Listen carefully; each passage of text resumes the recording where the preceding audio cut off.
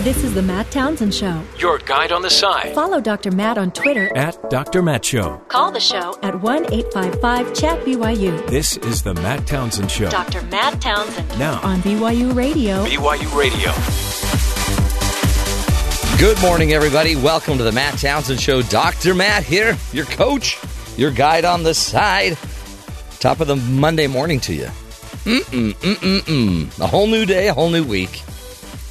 Something to celebrate, but it's not just any day, folks. It's Submarine Day, the day we celebrate John Philip Holland, who engineered the first submarine in 1898. And it's National 8-Track Day. For those that are keeping score, if you ever had to slam in an 8-track tape and dislocated your shoulder, today's the day we celebrate that wonderful, wonderful invention of the 8-track tape, which played... Also, another thing we're celebrating today, Louie Louie Day. Richard Berry wrote this song. Now, you can't tell if it's Louie Louie or Louie Louie, because I think he was intoxicated. He was inebriated when he sang this song. Anyway, this song has been, recorded over 1,000 times. But, and this isn't even his version. This isn't his? No, he did a calypso version. This is the Kingsman. This is the one everyone kind of knows. This is like the famous one, the most known one. But he wrote another one, and this is the version that took off. Sadly, he never made much money on it because he sold the rights for $750 to pay for his wedding. So happy Louie Louie or Louie Louie blah blah blah day. We got a lot coming up. Joe Cannon will be joining us in just a few minutes to be talking all things political. Holy cow, we got to find out if it's true. Is Ted Cruz really buying off delegates? According to Donald Trump, he is. We'll get to that. But first, let's get to Joe Carson in the headlines, find out what else is going on around the world. Thank you, Matt. Republican candidate Ted Cruz won the 13 delegates up for grabs at Colorado's convention Saturday, solidifying his sweep of all 34 delegates. As the Texas senator keeps picking up delegates, he increases the odds that frontrunner Donald Trump will not be able to lock up enough delegates to secure the nomination outright, instead forcing a contested convention in July. Bernie Sanders won the Wyoming caucus Saturday, marking his 8th win over Hillary Clinton in the last 9 state contests. Sanders led Clinton with 56% support to 44%. Wyoming has 14 delegates, and Clinton still holds a large lead in delegates and superdelegates overall. A new poll shows that with less than 2 weeks to go until New York's primary contests, Donald Trump holds a 32-point lead. Trump held 54% support from likely voters. John Kasich and Ted Cruz were far behind him. Hillary Clinton has 53% support to Bernie Sanders' 37%. The April 19th matchups are personal for Trump, Clinton, and Sanders, all of whom have called New York home at some point during their lives. According to officials, a Taiwan-born United States Navy officer has been accused of passing secrets to China. Lieutenant Commander Edward Lin is facing charges of multiple counts of espionage, communicating defense information, and making false official statements. The service said the officer is assigned to the headquarters for the Patrol and Reconnaissance Group, which manages maritime patrol aircraft. Lin became a naturalized citizen in Honolulu in 2008. England's Danny Willett won the Masters after defending champion Jordan Spieth collapsed on the 12th hole in the final round at Augusta National on Sunday. The 12th-ranked Willett finished 3 shots ahead of Lee Westwood and Spieth. Willett is the first Englishman to win the Masters since Nick Faldo's 3rd win in 1998. Back to you, Matt. Thank you, Joseph. Well done, my friend. Hey, interesting kind of political world, very quiet this weekend without Donald Trump. Donald did not step in and have any interviews, any pressers. Well, he never really steps in anywhere. He just gets on the phone. Yeah. He didn't pick up the phone. He was very quiet. Yeah. It was kind of nice, I guess. I didn't have a chance to watch much. But he's laying low. Apparently a new strategy. Back off? Back off. Less is more? Mm-hmm. That doesn't seem to work with his personality much. No. Well, he's dying to say something. But I bet you the idea is he's running up a huge lead in New York. Let's not blow it by talking. That's what my wife says all the time. You're ahead. Stop. Let's not blow it by flapping those gums of yours. So he's laying low, which, new strategy. But I guess what he's now doing is having some of his people speak for him. Paul Manafort, who is the new convention manager, I guess they're calling him. He's the vote getter.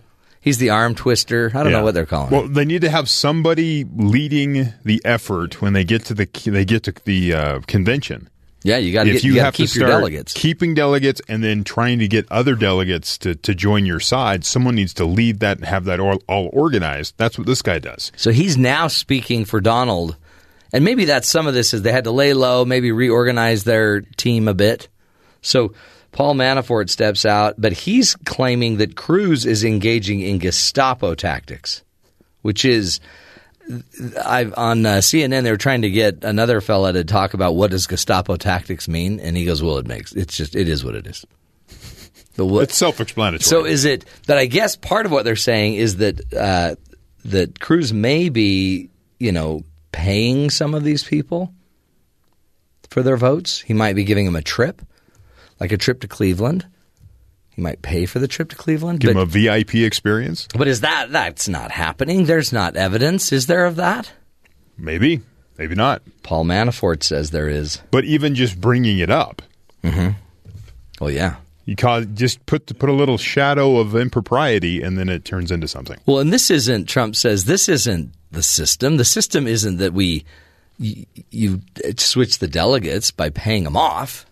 The switch is we pay him off before to get him to vote for us. Why is he all of a sudden surprised that politics can be shifty?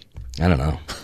It's like he wasn't expecting this. Now, you know who's got it working right is Kasich, because Kasich pretty much has found the key to my heart. Can we make Monday after the Super Bowl a national holiday? It should be. I mean, there's no productivity whatsoever. Exactly. Yeah, I think it should be. I'm gonna take that under consideration. Maybe I could get that done in the first 100 days. You got my vote. There you go. You totally got my vote. People also brought up after an NCAA championship game. Yeah. Well, in the cities involved, right, for the most part. There's no productivity the week before or the week after. Why don't we just take a bunch of weeks off? In fact, let's test the truthometer. Would that get more votes? Huh? Yeah. The truthometer tells no lies. If someone actually ran on that they wanted to make that a national, I would vote them in. I would too. That is an important concept that I support. I've supported that for years. Yeah. It's the one. It's an event where usually you end up somewhere or you spend a late night leading it in that Sunday, and then you end up back into work Monday morning. Well, and I'd rather have the big game not on a Sunday, so we could keep the Sabbath day holy. Well, there's that. Let's have that on it. Let's have the big game on a Friday, and take the Friday off and the Monday off. Some would say that is keeping the Sabbath day holy. Depends on your Sabbath day. Yeah, and depends on your holy. Right. Yeah.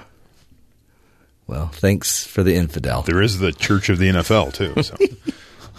That is so sad. By the way, Obama pressed pretty hard. He had to answer, is Hillary being careless with emails? And he couldn't dodge it. He tried, but he came right out and said this. I continue to believe that she has not jeopardized America's national security. Now, what I've also said is that there's a carelessness in terms of managing emails. Because a while ago he said she has not jeopardized us, except now they know that 12 or so hyper-uber top secret messages have gotten through on her email. So they asked, does that mean you still going to stand by that? And he still stands by. She hasn't jeopardized anything. But she did agree. He just used her own words that she has been careless. She's been careless. Now, some are saying he's signaling to the Justice Department the decision that should come out. What do you have to say, infidel? Infidel. I believe my name was Chuck on Friday. Was it Chuck? Or something like that. Well, last time you gave us the infidel view of the Super Bowl. I would like to know the infidel view of the Obama. Clinton email scandal. Yeah. Go ahead. Well, allegedly. Allegedly. You can't couch it. Just Once tell you us what it is. Allegedly, it's over. Well, anyway, that's all right. He's not.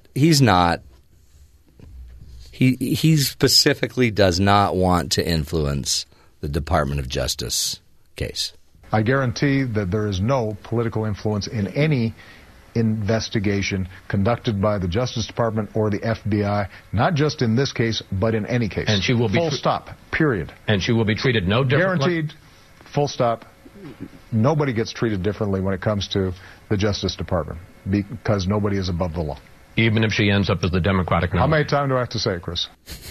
You got a little agitated. Welcome back to Fox News. So that's Chris Wallace from Fox News interviewing the president, which is a rare thing, right? Well, and Chris Wallace, there's other people on that network that would turn it into a sideshow. Yeah, Chris is great. Where Chris Wallace tries to keep it pretty straight. He's just getting a definitive answer as a politician is sitting across from him trying not to definitively answer. I mean, and it's, again, if you were the president, I would just quit doing any interviews. You can't really do that. You need to talk to the people. Blasted. Yeah. Yeah.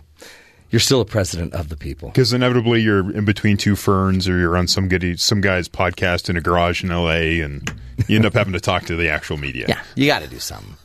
You got to you're still the president of the United States. You fill out your brackets on ESPN. Mm-hmm. Hey, speaking of bracketology. Ooh. Kind of. Huh? The Warriors. Oh, yeah. They beat the Spurs. They're going to enter into a type of bracket here in about a week. They've got a legitimate record now. They've tied the record. Yeah. They've got one more game. Who's it against? The Memphis Grizzlies. Memphis Grizzlies. That took them to a tight game the other night. The Warriors beat Memphis by 1 point. I turned that on and went, whoa. One more win. They have the most wins of any NBA team in the history of the NBA. That's huge.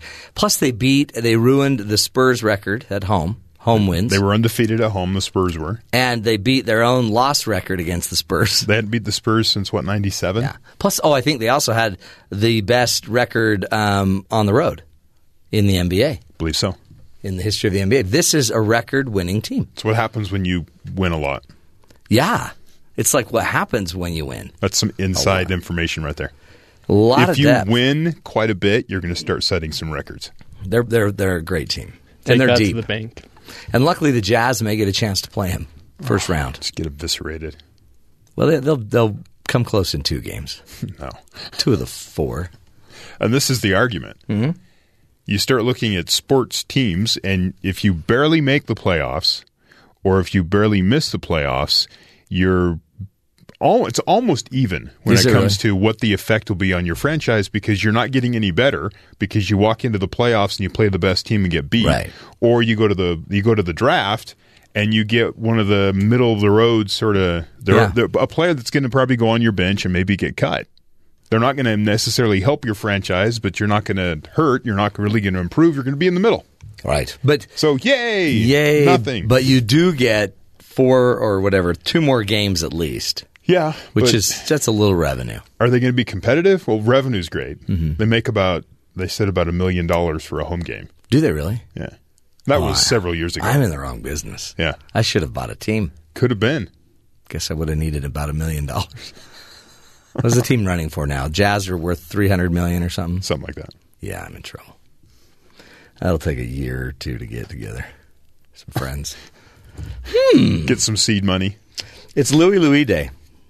Is that how you say it? Are you saying Louis? Louis. But he's like... It's Louis. Well, but... It's the same word twice. Well, unless you hear how he pronounces it. Well, he's doing it wrong. Well, I don't know. Do you know him? Do you know Louis? Well, no, but... I mean, the guy, he wrote it. I have played that song on a trombone about 500 times. So I speak from experience. Actually, you don't speak. You blow into a... See, listen to this.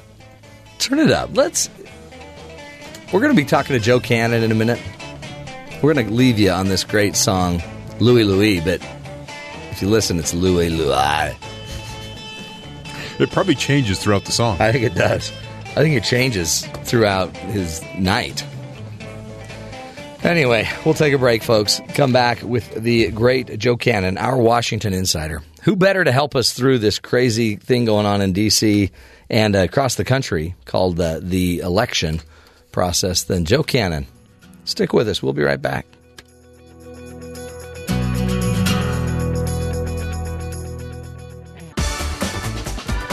Welcome back, friends, to the Matt Townsend Show. As we love to do, we like to review the politics every Monday morning so that you can, start your week out right.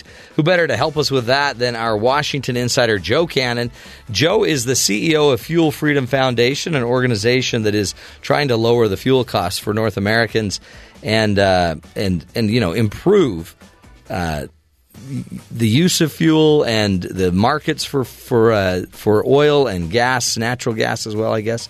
But he's trying to help really make it more affordable for all of us. So we appreciate that. And he also was a candidate for U.S. Senate. He was past chairman of the Utah Republican Party back in the day. He served as an assistant administrator of the U.S. EPA underneath Ronald Reagan and was editor of Deseret News, an Intermountain newspaper here in the West that's very well known, and he served as the editor there. So he's on the inside track, and we love to have him on the show to pick his brain about everything that's going on politically. Joe Cannon, welcome to the show, my friend. Hey, Matt. Thanks for having me. Thank you. Hey, and thank you for the neti pot. That was an experience in drowning that I had never had. Now, did you really actually? I tried it. I did. I went and got the pot and figured out how to mix the goods that you gave me. And guess what? It actually works, but it's like it's you really have to learn a little bit of Zen, meditation to be able to not kill yourself. Okay. But it really it does feel good though when that warm water's kind of rinsed you out. And you know what? I'm better. I'm healed. Good. You sound great. You healed me. Hey, what do you think? Ted Cruz seems to be like he's getting beat up big time in New York. He is, and of course he said New York values, whatever that might be. Yeah, that was dumb. But New York is more than New York City. Right. And even in New York City, the way it works in New York, it's congressional district by congressional district. And so if a person doesn't get 50% or more in a congressional district, they split the delegates. So while Trump may well win 50% overall, yeah, a lot of that may come in districts that don't have enough how to work. You got, for example, in the New York City, you've got all these congressional districts that have very few Republicans in them, and it's possible that Trump will win a chunk of those. But there are lots of Republican districts around the state. You have more party-like, party regulars, party faithful, who might be inclined to not vote for Trump. And by the way, it's a closed primary, which Trump doesn't usually do very well in, right? Generally not, although sometimes he has done well. It's an anomaly that I don't really understand. But I think in New York, it being a closed primary probably doesn't help Trump. This is an interesting thing because, when it comes to like the polls, Cruz is running third, Kasich second, a distant second at 22%. Cruz is at 15%, but Trump is carrying 54% of the vote. But what you're really saying, though, is none of that may matter because Cruz still may be able to get in there and steal a third of the votes or a third of the delegates. Yeah, or a percentage. I don't know how many he'll eventually get. I mean, Trump is clearly dominant. He does have the home court advantage, and he's going to get the lion's share of the delegates. It just might not be quite as many as you'd think. For a guy who this one could be the very first primary. Of course, it's still a little over a week to go, but it could be the first primary that Trump actually gets 50% plus of the voters. But even in that case, Kasich and Cruz could come away with some delegates. Talk about the delegate thing, because we're hearing more about the delegates than probably ever in recent time.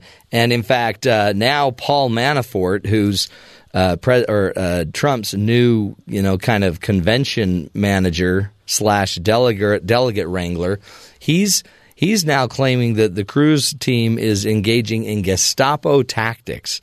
Talk about delegates and what's the battle going on? How do we use Gestapo tactics on a delegate? Well, there are so many layers of irony in the use of that term by the Trump campaign in general and Paul Manafort in particular, because the last time there was a, quote, brokered convention, or at least where it wasn't obvious going into the convention who was going to win, was not in the 1800s or early 1900s or the middle of the century. It's 1974, and that was between Reagan and Ford. And I wasn't at that convention, actually, but knew a lot about it, knew a lot of people who were there.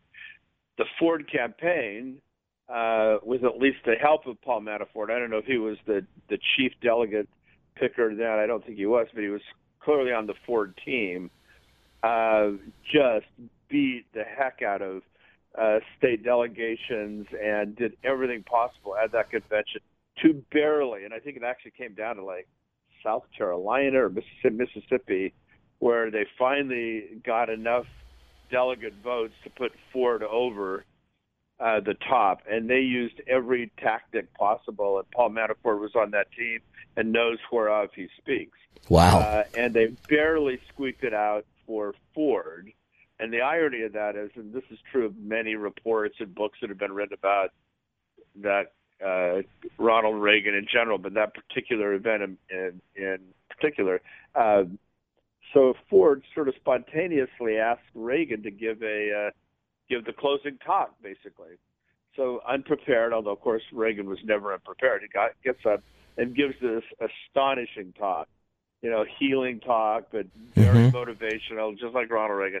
And the delegates in the hall, maybe not to a person, but for sure the majority. If he'd given that talk first instead of last, he might have been the presidential nominee. Wow. In 1976. But anyway, Paul Manafort knows a lot about so-called Gestapo tactics. But I also find it ironic that the chief brown shirt campaigner himself, Donald Trump, would use those words. Here's what's happening: the bully, the schoolyard bully, Donald Trump, is also a deeply insecure, deeply narcissistic person.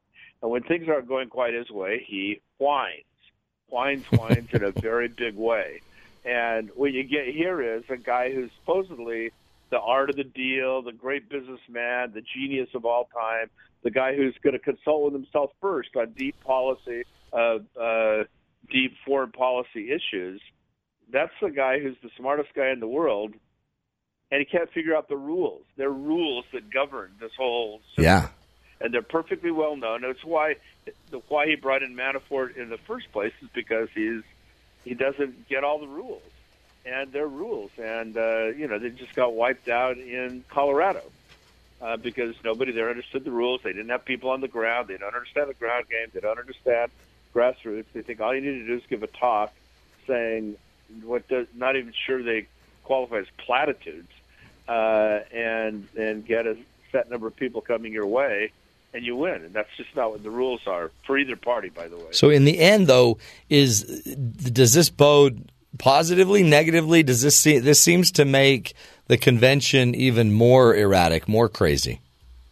Well, I think we're heading toward a contested convention, and what that means is the first person who gets 50% plus one wins. And if Donald Trump doesn't get that number of delegates on the first ballot, I and quite a lot of people, real insiders, as you would call them, just don't think he has what it takes to get all the rest of the delegates, because many of those pledged delegates are party regulars.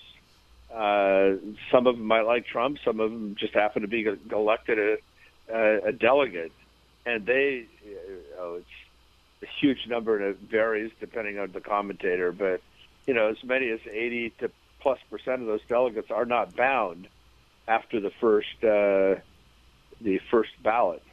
That's where people would then say, that's where the scuttle is. Then they'll sneak in a Ryan, but you usually say it won't be a third party person or a third entrant. It'll be Cruz.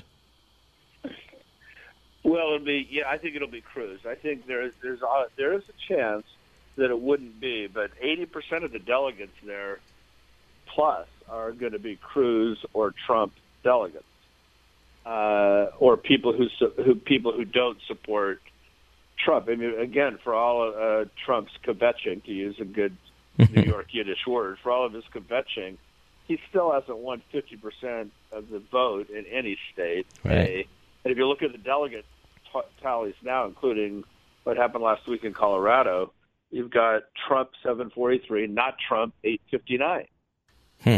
You got a lot of not Trump, and those really probably are not Trump. The only delegates, in the Venn diagram of Trump, not Trump, the only delegates likely that go in there for a candidate not Trump, who might go for Trump, are all Cruz delegates. It's highly unlikely that that's true. Kind of the anti-establishment.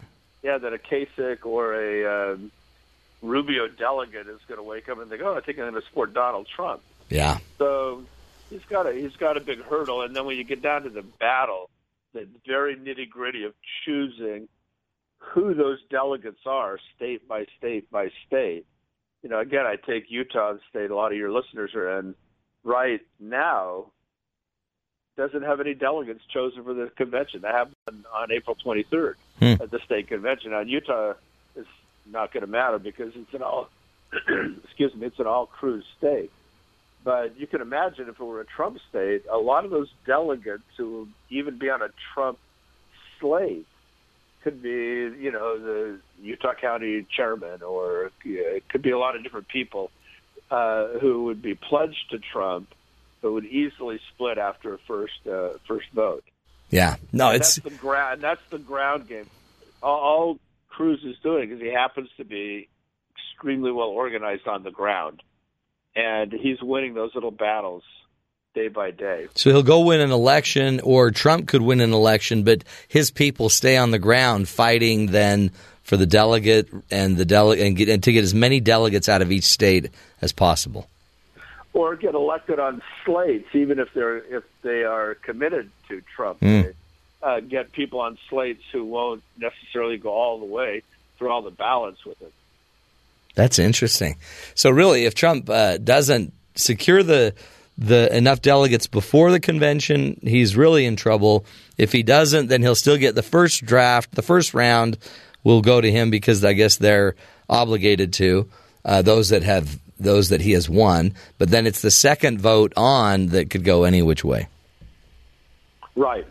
Wow. It decreases. I mean, the rules in every state. Like, for example, Florida binds their delegates. I think there are 90 delegates. They are bound for the first three ballots.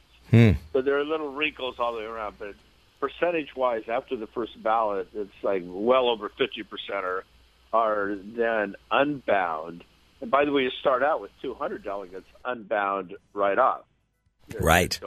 Which if they're all party, if they're all more establishment type of party members, they're not going to be necessarily pro-Trump either, or even pro-Cruz.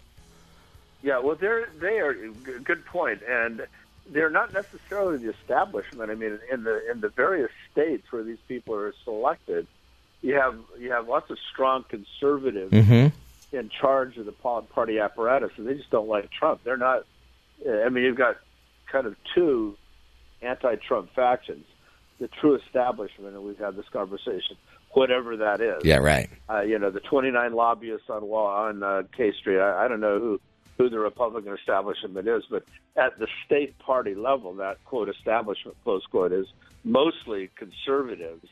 Yeah. With whom Trump doesn't resonate. Yeah, no, it's interesting, man. It's going to be a crazy convention. Okay, let's take a break, Joe. We'll come back, continue the discussion. I want to find out what you think about Bernie Sanders. It seems like that's heating up. They're exchanging more words than ever. And Bernie's, I don't know. I mean, how do you beat Hillary? But we'll find out what you think about Bernie's take. He keeps picking up states. Some of them, tiny, Wyoming, but nonetheless keeps winning. We'll take a break. Continue this discussion, folks. This is the Matt Townsend Show, helping you see the good in the world and hopefully see through this crazy political process. We'll be right back.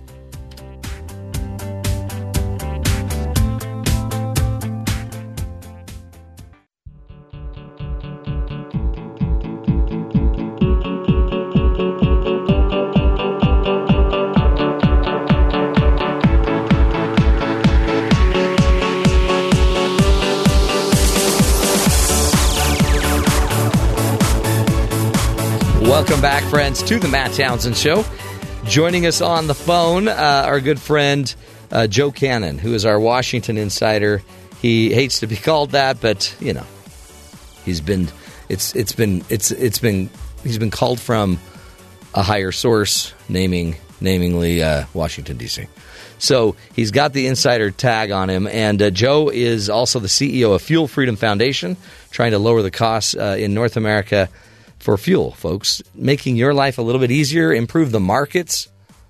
You know, it's a good thing. Save us all some money, as well as maybe be more efficient in our use of fuel as well. So, Joe Cannon, welcome back to the show, my friend. Thanks, Matt. Thanks a lot. What do you think about what's going on the Democratic side? It seems like he's not going away. Bernie Sanders is now apparently, making some great gains in California as well. He just won Wyoming. And, forever it keeps seeming like Hillary's got a lock on this thing, but she can't seem to shake him off. I don't know what to make of it. I guess I'm in the camp of people who cannot imagine a Bernie Sanders candidacy winning, because Hillary Clinton and her team just have their hands on all of the dials in most of the states, and certainly a lot of the big states. On the other hand, he keeps winning this popularity contest, and he keeps winning some delegates, although there's numerous articles showing that it's like a mathematical impossibility that it gets there. Right. So I don't know what to make of it. A more interesting fact, again, which I have a hard time believing, but if you look at the national head-to-head polls, so Hillary beats Trump, she ties with Cruz, and Kasich beats her. In Sanders versus Trump, Sanders versus Cruz, Sanders versus Kasich, he destroys all three of them. Does he really? Nationwide, yeah. I would destroy is probably a little over the top word, but he beats all three of them pretty handily. Wow. So you're wondering if that were to be true, I guess there is a case somewhere along the line that these super delegates who have lots of control inside the Democrat convention could turn. I just can't imagine them turning to a 74-year-old white curmudgeon from Vermont, which has no electoral votes to speak of. So I don't know. It's a weird. But then, did you see when the gloves came off and there was the misquote that Hillary Clinton, Secretary Clinton, had said that Bernie isn't qualified? Then Bernie retorted, she's not qualified. And anyway, they went back and forth. And then they kind of cleared that up last week. But in there somewhere, her claim was basically he's not even a Democrat. I mean, he's just recently converted to being a Democrat. But then there was a little talk that Bernie, if this got bad, Bernie could just run his own election, just run in another party. Now, if all of a sudden Hillary Clinton's running in the general election as the Democratic nomination, Bernie was running in some third party offer, and Trump ended up doing the same thing, and let's say Cruz, what happens?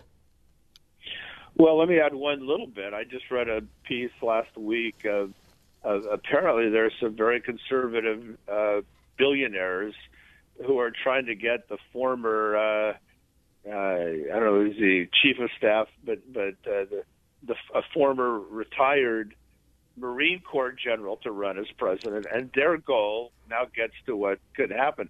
If you had 4 or 5 candidates running, and nobody got 270. so no one gets 270 electoral votes. It goes to the House of Representatives to choose. Oh, wow.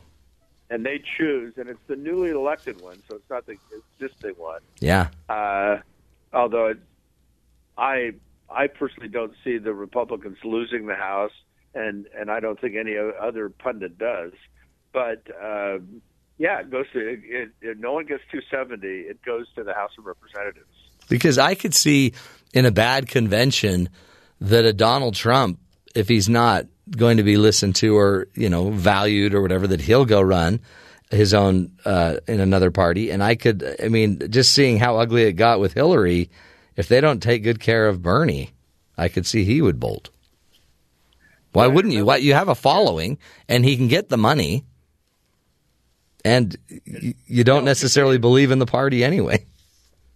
Well, yeah, it was a little bit of a false accusation on Secretary Clinton's part.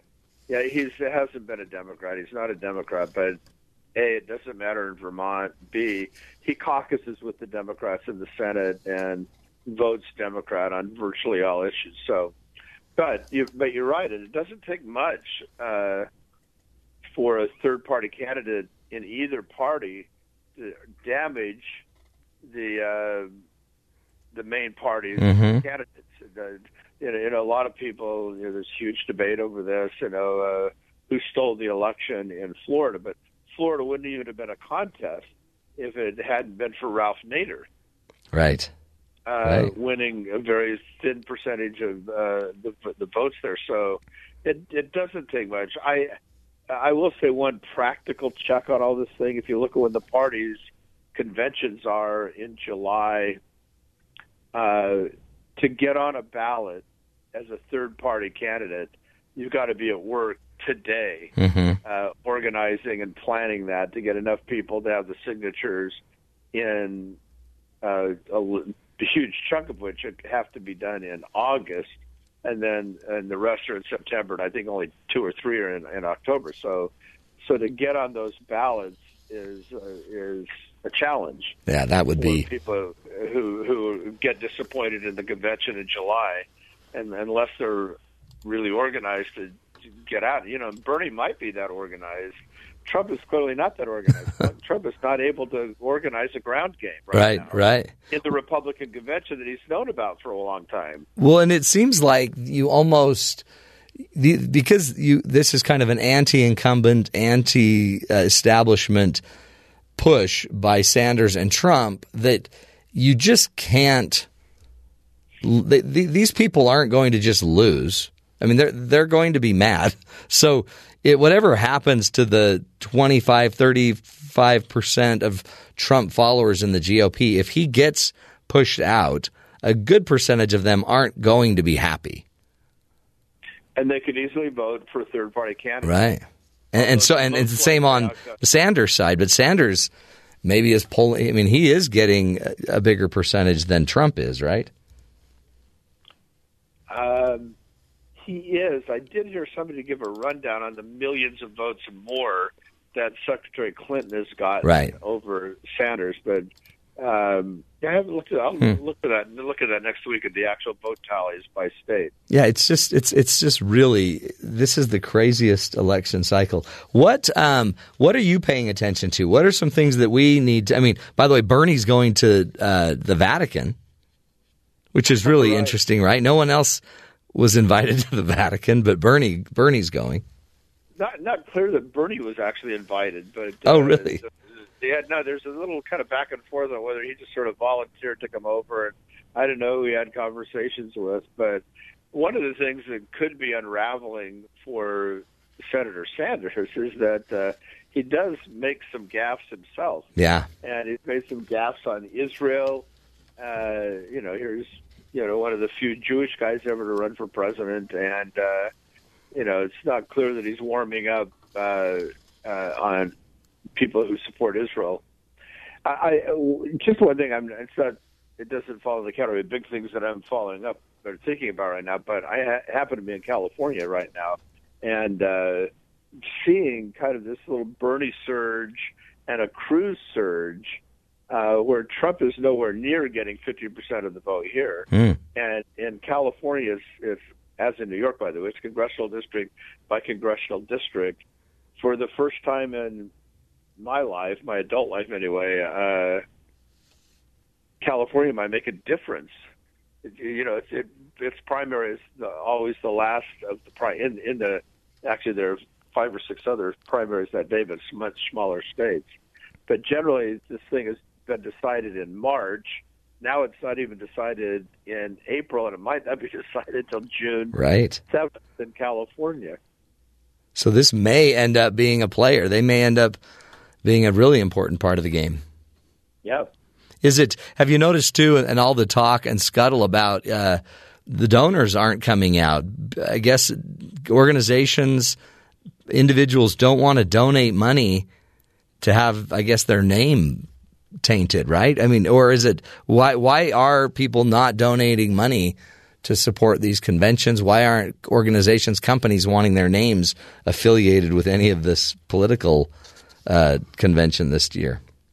Well, a lot of times political conventions are substantially funded by corporations, and kind of talking about Gestapo Tactics earlier, more on, in this case, more on the left than on the right, but you're going to see it on the right eventually, trying to, quote, shame big companies for supporting a Republican convention. And a lot of companies are just going to be thinking, I'm not sure we need all of this brain damage. Yeah, not worth it. On top of that, a lot of the, at least on the Republican side, a lot of the big donors just don't really like either Trump or Cruz.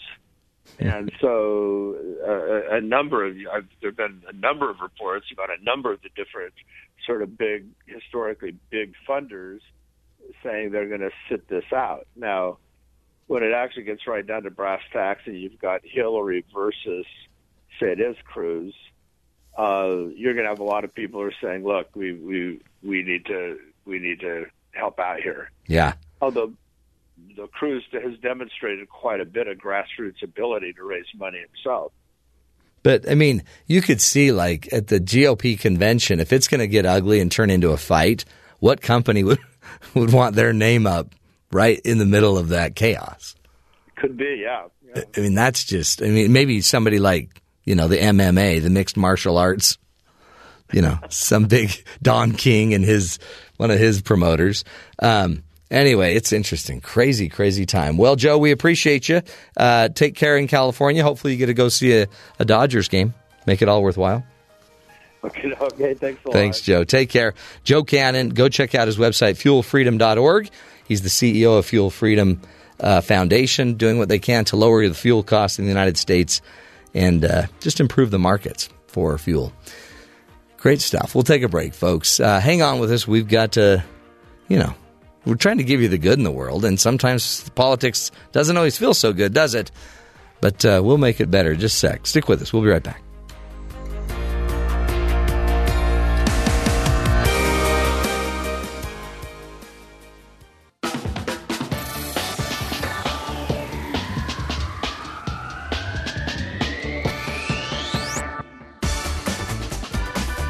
Welcome back, friends, to the Matt Townsend Show.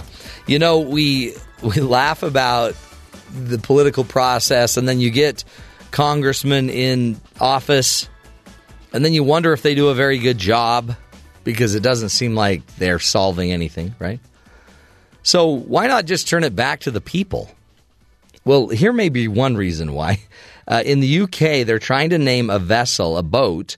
The Natural Environmental Research Council in the UK has a new $300 million Antarctic survey vessel that they're trying to name. So they've asked for the public's help in naming this new vessel, and suggestions have come in of all types, right? So they've tried the inspirational one, naming the boat after somebody that's done something amazing, like former British Army officer Henry Worsley. He was an explorer who died in January trying to cross Antarctica without aid. But you know what? They don't like it. Another name that they put out there is just that it's blank and cold out here, is what they wanted to name the boat. Nope, didn't pick up any votes there. Another one was a snarky title called Not the Titanic. Should they name the bone Not the Titanic? Apparently not. Here's the problem. The number one name for this boat that people love, again, this is the people's vote, is Bodie McBoatface. That's the name they're going with. The name Bodie McBoatface has 21,000 more votes than the number 2 vote getter, Henry Worsley. Nearly 10 times more than Henry Worsley. So it looks like the NERC, the National Environmental Research Council, is going to have a boat that will be named Bodie McBoatface. See, folks, can we turn it over to people anymore? I don't think so. Can you imagine? What do we do when we have to name a carrier? Well, Bodie McBoatface. Is that the dangerous carrier, Bodie McBoatface? Oh, hey. I'm telling you, folks, this world, it's a crazy, crazy place. Well, we try to bring you the good in the world, and at least that's something that's good. A cute name for a boat. Just would be a horrible name for a Navy vessel, wouldn't it? We're going to take a break. That is the first hour of the Matt Townsend Show. Again, we're doing what we can to help you see the good in the world. Next hour, great topic coming up about failure, the gift of failure, the many things that failure can teach us. So if you're like me, you tend to fail a lot, then get in line, listen up. Next hour, we'll be talking about it. Stick with us, folks. This is the Matt Townsend Show, helping you live longer, love stronger, and lead healthier, happier lives. We'll be right back.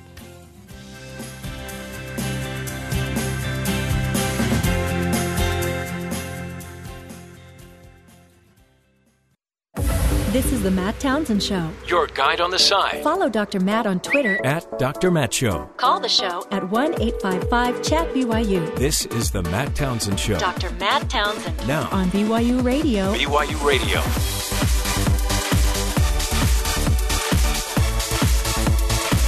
Good morning, everybody. Welcome to the Matt Townsend Show. Dr. Matt here, your life coach, your guide on this side. Top of the morning to you. Holy cow. It's Monday and it's underway, so relax. It's going to be a great day for you. Today, again, we are going to celebrate Louie Louie Day. We got the great song that, made so many people so happy. That was the song that when it came on during one of our dances, everybody would just freak out and think it's the coolest song in the world. Except many did not know that the song, the version we know today, was not the original version. Is that true? Yes. The guy that wrote the song, Richard Berry, he wrote it in a calypso version. Mm-hmm. Later, it was given to the Kingsmen, who then turned it into the song that we all know. See, the song that he played it's a little different. A lot of times, the calypso version falls out of favor. Yes, I don't know why. I don't know what people have against calypso. Exactly. But it is Louie Louie Day. It's Submarine Day. It's also National 8-Track Tape Day. So if you've ever, dislocated a shoulder, slamming an 8-track in, then today is your day. Also, in a few minutes, we're going to be talking about the gift of failure. Do you feel like failing is a gift? We'll be speaking to the author of the book, The Gift of Failure, by Jessica Leahy. She'll be with us in just a few minutes to talk about that. But before we get to any of that, let's get to the headlines and Joe Carson, find out what's going on around the country. Joe? Thank you, Dr. Matt. Bernie Sanders won the Wyoming caucus Saturday, marking his 8th win over Hillary Clinton in the last 9 state contests. Sanders led Clinton with a 56% support to 44%. Wyoming has 14 delegates, and Clinton holds a large lead in delegates and superdelegates overall. It's like BBC. A list of Donald Trump's donations over the past 5 years, compiled in a list by his campaign, did not include a single contribution of his own money. Trump has claimed he's given more than $102 million to charity, $102 million in the last 5 years. But the Washington Post found of the almost 5,000 donations listed in the campaign's report, most of the donations were free rounds of golf at his courses. At least since 2010, it seems as though Trump has given $0 to charity. A new poll shows that with less than 2 weeks to go until New York's primaries, Donald Trump holds a 32-point lead. Trump held 54% support from polled voters. John Kasich and Ted Cruz were far behind him. Hillary Clinton is favored to win over Bernie Sanders. The April 19th matchups are personal for Trump, Clinton, and Sanders, all of whom have called New York home at some point during their lives. Officials say the shooter at the San Antonio Lackland Air Force Base was a former FBI agent who later enlisted in the United States Air Force. He was identified as Technical Sergeant Stephen D. Bellino, and he shot and killed Lieutenant Colonel William A. Schroeder before shooting himself. Bellino was an FBI agent for less than 2 years, according to an official, before enlisting in the Air Force. Authorities don't know why Schroeder was the target, but Bellino joined the Air Force in 2015 and was trained in combat control, explosive ordnance disposal, and various other skills. Former New Orleans Saints defensive end Will Smith, not to be confused with the Hollywood actor, was shot and killed in the city after a car crash. He was shot after exchanging words with an individual in a Hummer who rear-ended his car. Police say 34-year-old Smith was shot several times and his wife Raquel was shot twice in the leg. Smith was pronounced dead on the scene and his wife was taken to the hospital. The alleged shooter is in custody and is being interviewed. Back to you, Matt.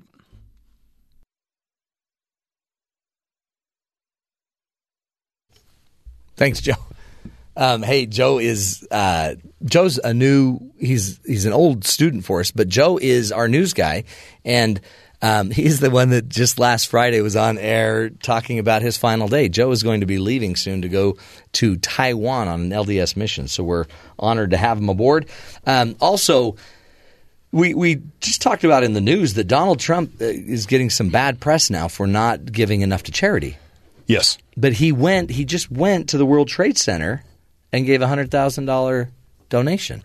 It's the rest of his charitable donations he's talked about. Yeah. Or reported, where a lot of it ends up being free golf. Nothing wrong with that. And they're from organizations and groups that he owns them, and so those groups make the donation, but it's not from him specifically. I see. So Donald's groups and organizations make a lot of donations. Some of it is just like business deals. They're not like actually trading. Mm-hmm. He's not saying here's money for your charitable endeavor. Right. It's like they're making some deal. United Way will do a golf tournament at one of his places probably, and they donate a lot of the free golfing. Yeah, and then they get in-kind donation. Nothing wrong with that. No. But he's counting it as donation the same as if he just wrote a check and handed it over. It's charitable. That's the thing. Once they start looking into your records, but they can't even get to his IRS stuff because he's being audited. That's what he says, except the IRS says, yeah, go ahead, look at him. Hey, speaking of the IRS, they're making it so much easier for us, and thank heavens. Oh, thank heaven. It used to be that you'd have to spend hours doing your taxes, try to figure out how everything works. But now you still have to spend hours doing your taxes. And after that, you're going to have the munchies. Apparently. So why don't you just then go to 7-Eleven and you can pay your taxes at 7-Eleven now. The children love the idea. The Internal Revenue Service announced a new partnership that will allow Americans to pay their taxes in cash. Guess you got to use cash. Yeah. At participating 7-Eleven stores. According to a news release, more than 7,000 7-Eleven stores in 34 states will participate, allowing people to pay their taxes without a bank account or a credit card. That's great. So the people that don't have a bank account, or a credit card, they can go on up, and you can also, while you're there, pick up, a Slurpee, maybe do a little Slurpee hot dog combo. Some pork rinds. The IRS encouraged taxpayers who want to pay their taxes in cash to start their process well before April 15th. Which is Monday. Yeah, or is it? Or Friday, because today is the 11th. Oh, really? Yeah, so, yeah. Isn't tax day Monday, though? Oh, I don't know. Isn't it the 15th? I think it's a Monday. I think, yeah, we'll find it. We'll track it down. It's either or. But one of the problems is, when they had like the free Slurpee day, it got backed up. And you don't know what 7-Eleven's going to be doing, and because maybe they'll have a free Slurpee day on the same day as tax day. So I guess Monday, April 18th is the deadline? Because it's the 15th would be Friday. Yeah, right. What's wrong with that? Well, they always give you the weekend. Oh, nice of them. So it's the next Monday. That's great. So a lot of people Either way, people will, one thing you can always count on is people will be late, and news TV stations will be out there at 10 o'clock at night on Monday standing in front of the post office. Yeah. waiting for a rush hour, backup type situation to get to the mailbox. Sure. Even though a lot of people just file online now, so you don't have to go to the mailbox. But go to the post but office. if you need to pay, you can pay only up to $1,000. Yeah. Actually, per day. I'm not sure why that is written the way. So if you owe $10,000, you can take 10 trips. But it's only $3.99 for them to process that payment for you. Yeah. That's really kind, honestly, because that's a good fee. That's not, other places would probably charge you more.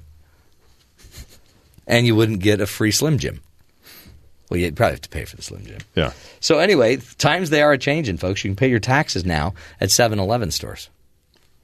Ben, someday you'll pay taxes. I actually get all my taxes back now. Do you really? Every year I get a fat check from the government. Every year I get a fat lip. What do you get, Terry? Well, I have a kid and a house. Yeah. So I get some money back. Yeah. No matter what I do, I'm going to get some money back. I have a house and 6 kids, and I get kicked right in the kisser. Well, yeah. But I'm not complaining. I love the IRS. They are incredibly wonderful people. I've worked with them. I've done speeches with them. I've taught leadership to them. Love them with all of my heart. Why are you laughing? They're actually online too, Matt. Oh, brothers. They want to talk to you about something about an audit. Come on, guys. I can bring them onto the show if you want. We're all friends. Let's just go to 7-Eleven. I'll buy you all a Slurpee. Hey, interesting news about the kids today, the youth. Apparently, they prefer the internet to daylight. That's what the polling is telling us. An average young person in Britain thinks having access to the internet is more important than daylight, according to a new poll. British youth, ages 18 to 25, which doesn't seem like the youth. Isn't it? Is it overcast in the UK? Yeah, it's quite overcast. A bit? So, I mean, this isn't really that big of a stretch. Right, they don't see it. Now, what about like teenagers in Miami? No, they would prefer the sun. So in this poll, you're asking people that don't have the sun if they'd prefer the sun or the internet. And of course, they'd choose the internet. So they asked these guys, 18 to 25, to identify 5 things which they felt were important to maintain their quality of life. Freedom of speech topped the list, picked by 81%. 69% chose the internet connection. 64% said daylight. 57% said hot water. And 11% said choosing a good night's sleep. That's amazing. The respondents who identified an internet connection as one of the most important aspects were asked how many times they use the internet every day. The average answer was 78 times. Whoa. I mean, how many times do you use hot water a day? Right. Right? How many times do you use your free speech? Apparently, every time I speak. Yeah. That's interesting. It's a sad, sad world. We're losing them, folks. So if you ask kids in Seattle, sunlight or the internet, when it's cloudy a lot. But they understand. I'm assuming. Are they? This is a hypothetical. They understand that you need the sunlight to exist. I don't know if you do. Because it makes things grow, right? It makes your food. I love a nice gray overcast day. Yeah, I do too, for a day. When I prefer it always. Then you could curl up with your internet. Mainly because then the sun doesn't come through the window and hit my TV and make it so it's tough to see it. So, yeah, you're dark. I just prefer to live in my cave and experience life right there. Watch all your Marvel comics. Hey, nothing wrong with that. Star Wars. All of the producers have delegated you to a millennial, Terry, because you share every... I know. They said I'm an honorary millennial. Technically, I'm about 3-4 years outside of the range. Right. Maybe I'm actually on the end of Generation X. Well, maybe it's more just of a maturity thing. It probably would. Yeah, that would probably be it. I don't really act my age. I wonder if I'm younger. No. You're more of a boomer. Yeah, that's what I was going to say. I've been promoted. So you've gone from Generation X to being a boomer. Great. Because Generation X is about, I was reading, late 1960s to the early 80s. That's me, yeah. Well, there's like a gap. It's kind of hard to tell because there's the age thing, but then there's also the maturity thing. Yeah. And so But don't you think that I wear Axe? Axe body spray does not like somehow make you younger or seem younger. No, I think it does. No, it just makes you smell bad. What about like all my hip kind of skater clothes? No, that doesn't work either. Yeah, they kind of got to fit, Matt. Oh, too tight? Yeah. There's just a certain age where you just can't pull off certain fashion looks. Whatever. But I do prefer daylight. You can be an honorary boomer, and I'll be an honorary millennial. It just doesn't seem like I should go up a generation. Oh. It seems like I should go down. Just take it as a compliment. Just because, I mean, I'm hip. I'm hip. I'm more hip than you guys probably know. Well, first off, using the term hip. Yeah. You are pretty groovy, Matt. That's from the X-Gen. Because the people that use the term hip soon will need replacement hips. It's totally true. That's the baby boomers are the ones that would say hip. Darn it. Blasted. Anywho, whatever. Doesn't matter. We're all one people. Right? Just a lot of different versions. We'll get there. Hey, we're going to take a break, folks. Failure. Experience it often? Because if so, it may be a great option. And to be able to teach your parents or your kids, if you're a parent, wouldn't it be great to teach your kids that failure is not the worst thing that can happen to you? How do we, as parents, share that great goal and the great reality that comes from failure here and there? Who better to teach us than Jessica Leahy, the author of the book, The Gift of Failure, How the Best Parents Learn to Let Go so Their Children Can Succeed. Interesting stuff. Stick with us, folks. This is the Matt Townsend Show, helping you love stronger and lead healthier, happier lives. We'll be right back.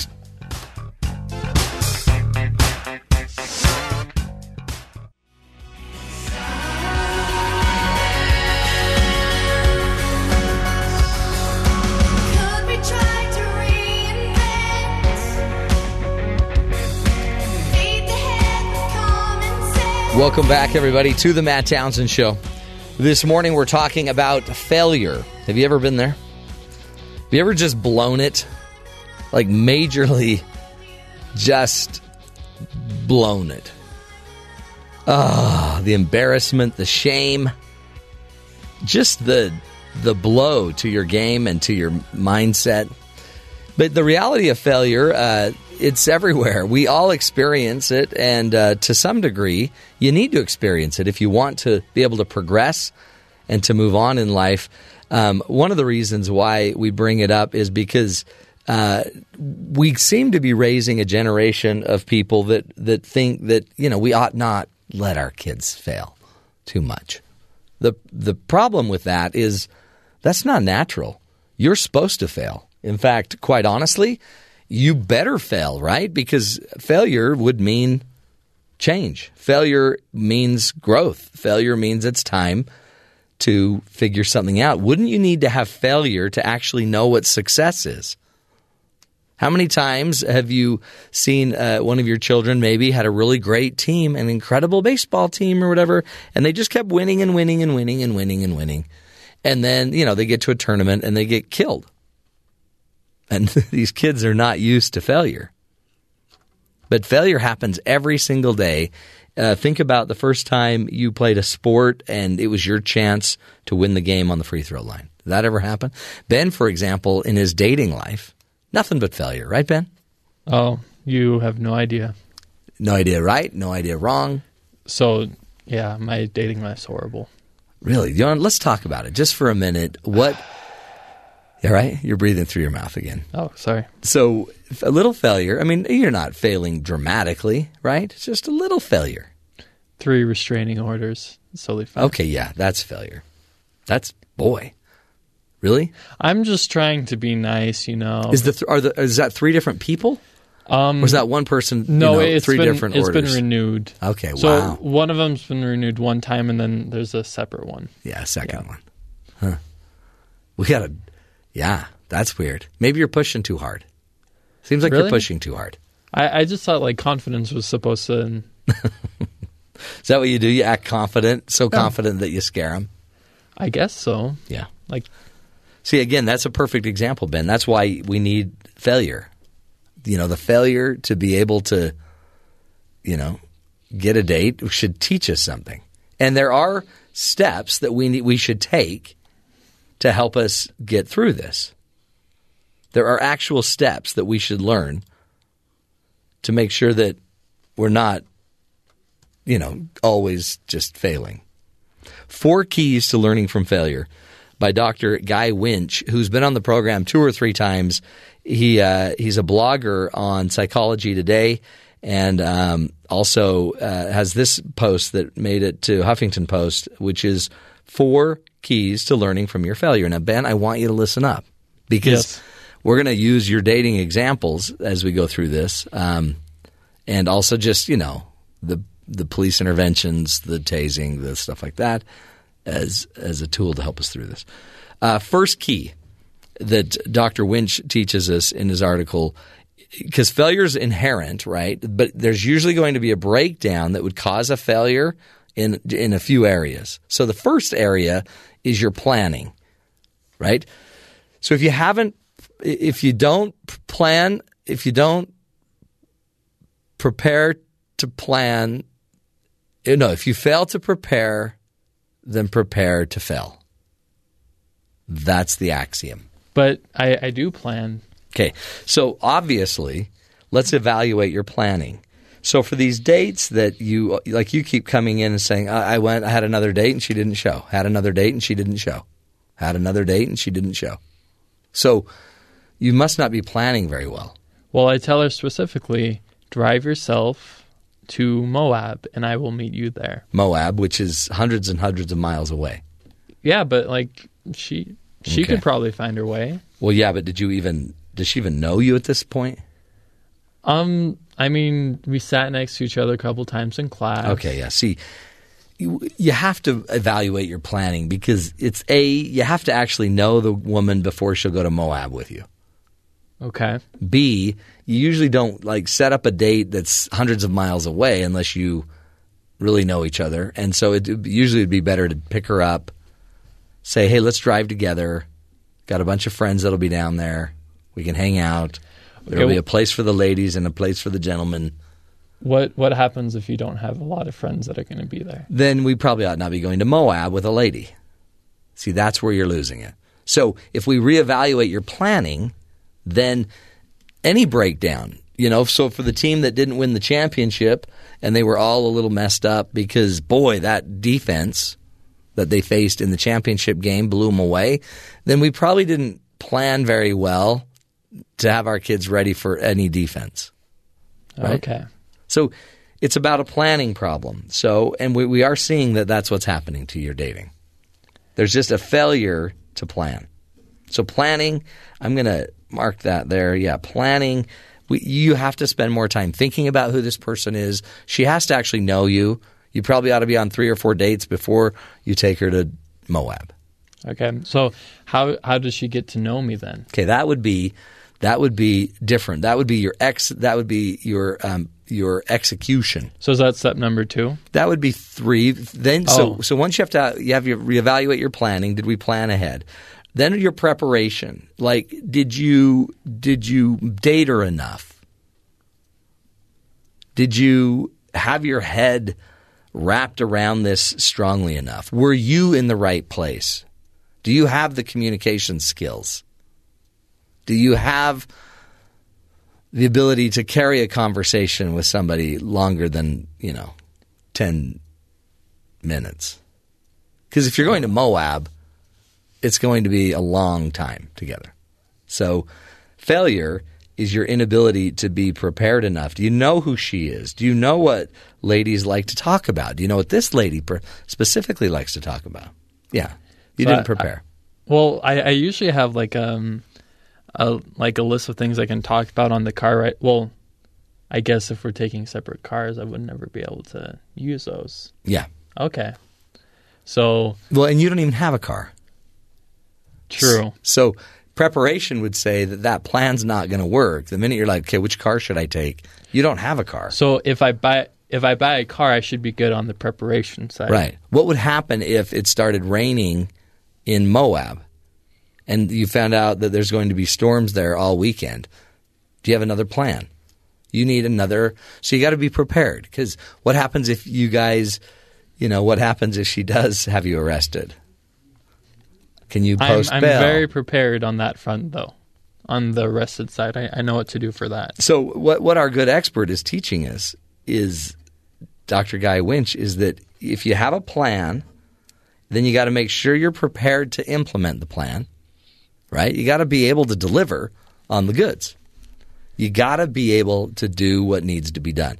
So again, the basketball team, do we have a plan, our own game plan? Have I prepared my kids for what could be inevitably changes to the plan? Have we prepared them with other schemes? Have we prepared them, are they in good enough shape? Are they mentally prepared? Do we have all that done? The next tool he teaches is your execution. So it's not enough to just have a really good plan and to have people prepared. Did they execute on what we said we were going to do?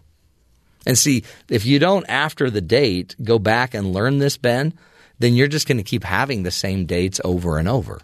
Yeah. Is that what you're noticing? Yeah. I plan out what I'm going to say and how I'm going to ask her out, but a lot of times it turns into German. And so I start talking to Okay. No, that's huge. Maybe, your execution's off. Maybe that's why she doesn't come, because I tell her to meet me in Moab in German. Well, in fact, you got to watch out for that, because Donald Trump's people are now saying that Cruz is using Gestapo-type techniques. What does Gestapo mean in German? I don't know. Look that up. But you're probably not executing, because when you get nervous, you probably go all German on her. That's probably true. Does that make sense? And I mean, it's not a bad thing to be German on her, but no. If she's German, no. But if she's not German, it's a bad thing. So speak in English. I've planned in English. Mm-hmm. You've prepared. Yeah, we were going to do this whole thing in English. Then the next thing you know, you went off all German on her. Nothing wrong with German. Fantastic thing. But you got to do better. And then last but not least, of course, after you've evaluated your execution of it, is you got to figure out what of everything we talked about you can control. And you can control your German, you can control your prep, you can control how much you know her, you can control these things. And then focus on what you can change, right? Focus on your variables that you can control. It's an easy plan. It's easy.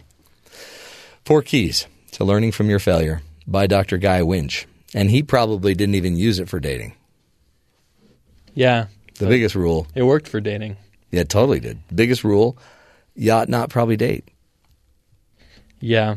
Let me take care of it. I'll find you your spouse. You keep saying this, but I know. It's hard to find German speakers. I keep getting stood up. I know. I'll get you. I got you. Trust me. Just trust me. We'll take a break, folks. Come back, continue this discussion about failure.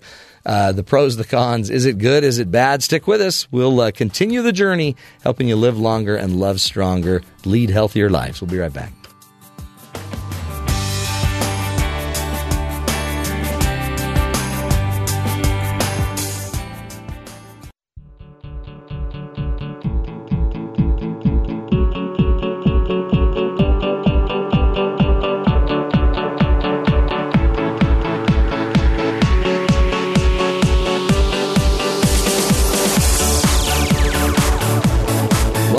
Everybody to the Matt Townsend Show. The Stanford Marshmallow Experiment. You may have heard of that while going through college. They were conducted more than 40 years ago, and they measured children's self-control and the pull of instant gratification.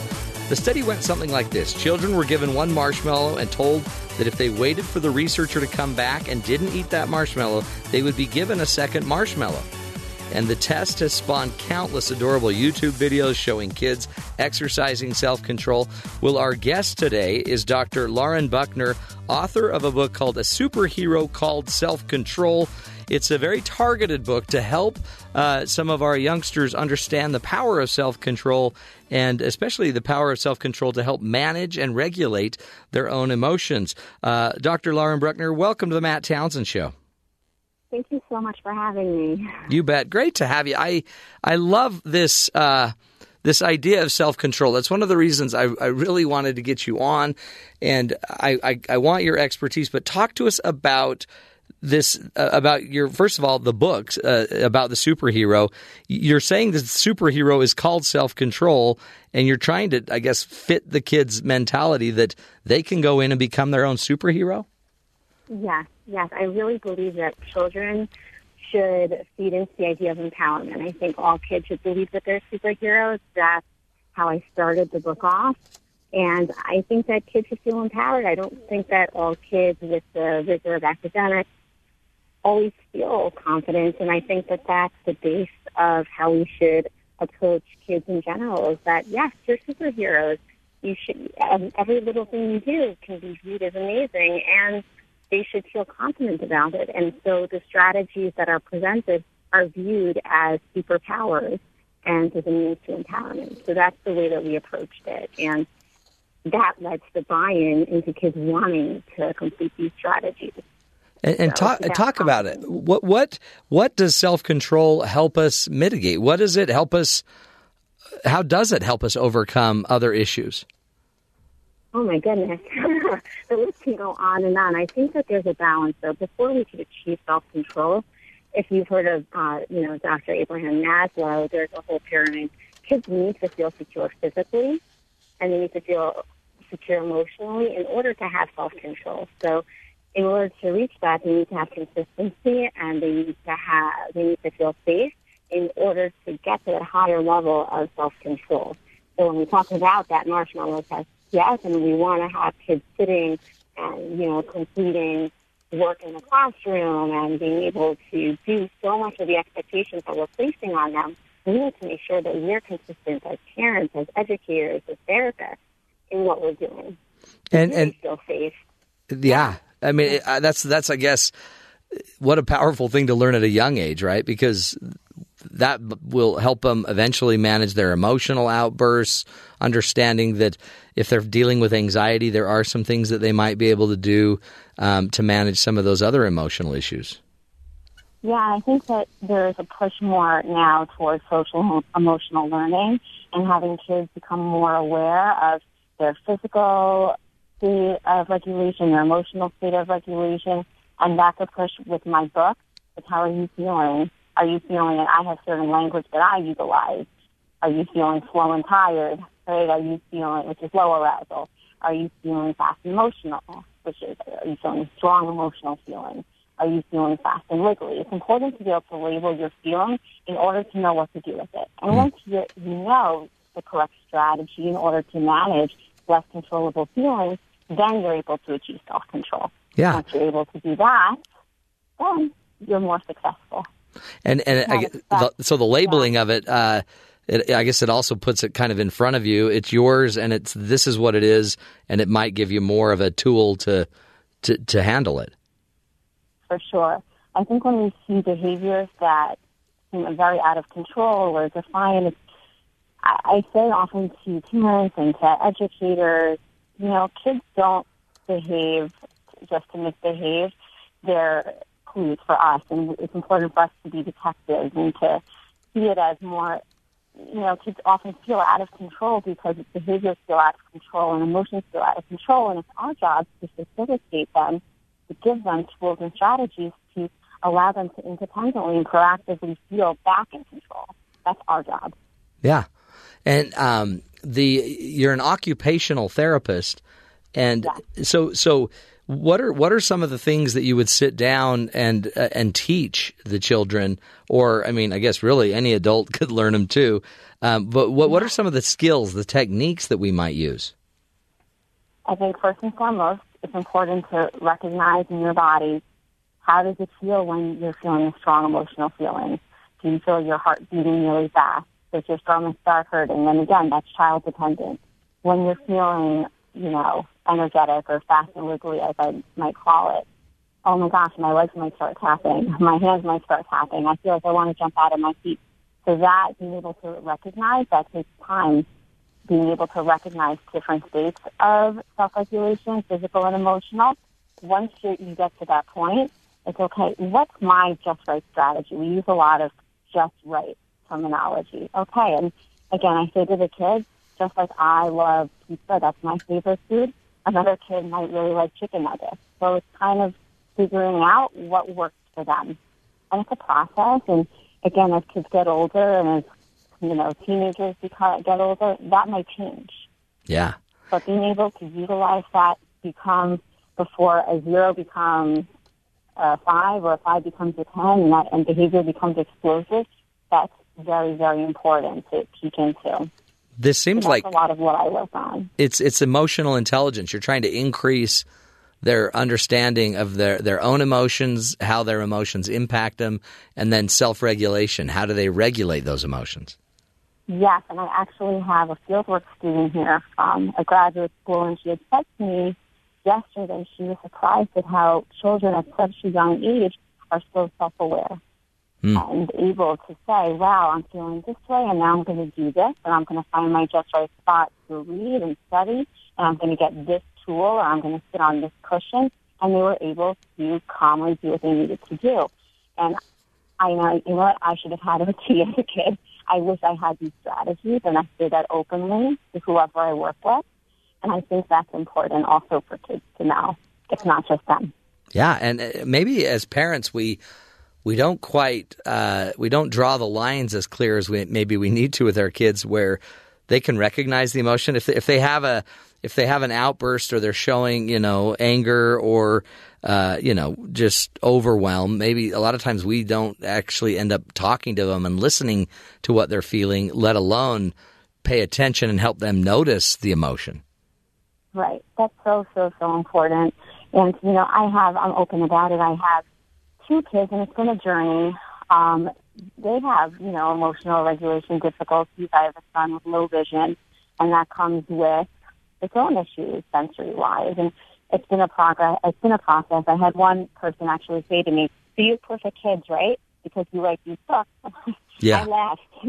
I said, "There's no such thing as perfect children, but yes, they've made a lot of improvements." But one thing, of course, is to validate how they feel, but at the same time, give them tangible things to do about what they're feeling in the moment. I have sensory areas, cool down areas throughout my house. I have a sensory dock. Like, okay, do you need to go take space and go to the sensory area? Do you need to label your feeling? I have little charts in my kitchen because that's an area we frequent often. There's tangible ways and tangible items that they can use. So they're gaining control.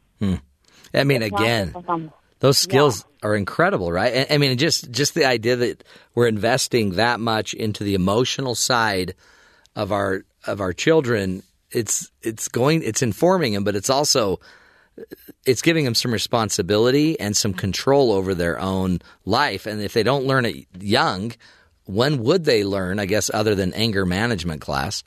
When would they learn to do this? Exactly. I actually sent my daughter to school with this little fidget necklace because she was having a little difficulty with a friend. And she said to me, "This is going to remind me to use all my strategies." And I said, "Yeah, it's funny when she's in kindergarten." And I'm just thinking, wow, yeah, it's important to practice what you preach. And it's just the fact that you could take something as little as a necklace and to hear that there's that connection between strategies and tools, and just, I do with my own kids and the kids that I work with. But, the earlier the better. And I feel like sometimes people think, oh, no, kindergartner wouldn't get it. No, if you're consistent with what you're teaching and there's carryover between home and school, astonishing things could really happen. But it's important to be consistent. And I think sometimes it's hard at the end of a long day. I have 3 of my own kids. It's important to be consistent and set boundaries. Yeah. Another thing you mention in the book, I believe, is about the worry box. Yes. Talk about how you use the worry box. I use it in different ways. It depends on the kid. Sometimes I will, initially when I'm introducing it, have the kids obviously choose whatever means of crayon, marker, clay pot, actually draw it out. They get a tangible representation of what it looks like to them. Sometimes they'll get a visual reminder from the book, but it's whatever is worrying them, they can actually take it, put it in the box. I had one kid today I actually treated a few hours ago, and they said, I don't want to put whatever is worrying me into the worry box. I want whatever bad feeling to go in there. And I said, sure. So basically, when kids feel anxious, it's an out-of-control feeling, and I think it's really important to give them as much control as possible. So a lot of the strategies in this book are all about control, and I don't just say pick up a pencil. I say choose whatever you want to use to create your worry box. Do you want to use a marker? Do you want to use a crayon? What color is it? What color is your worry box smooth or rough? Is it made out of wood?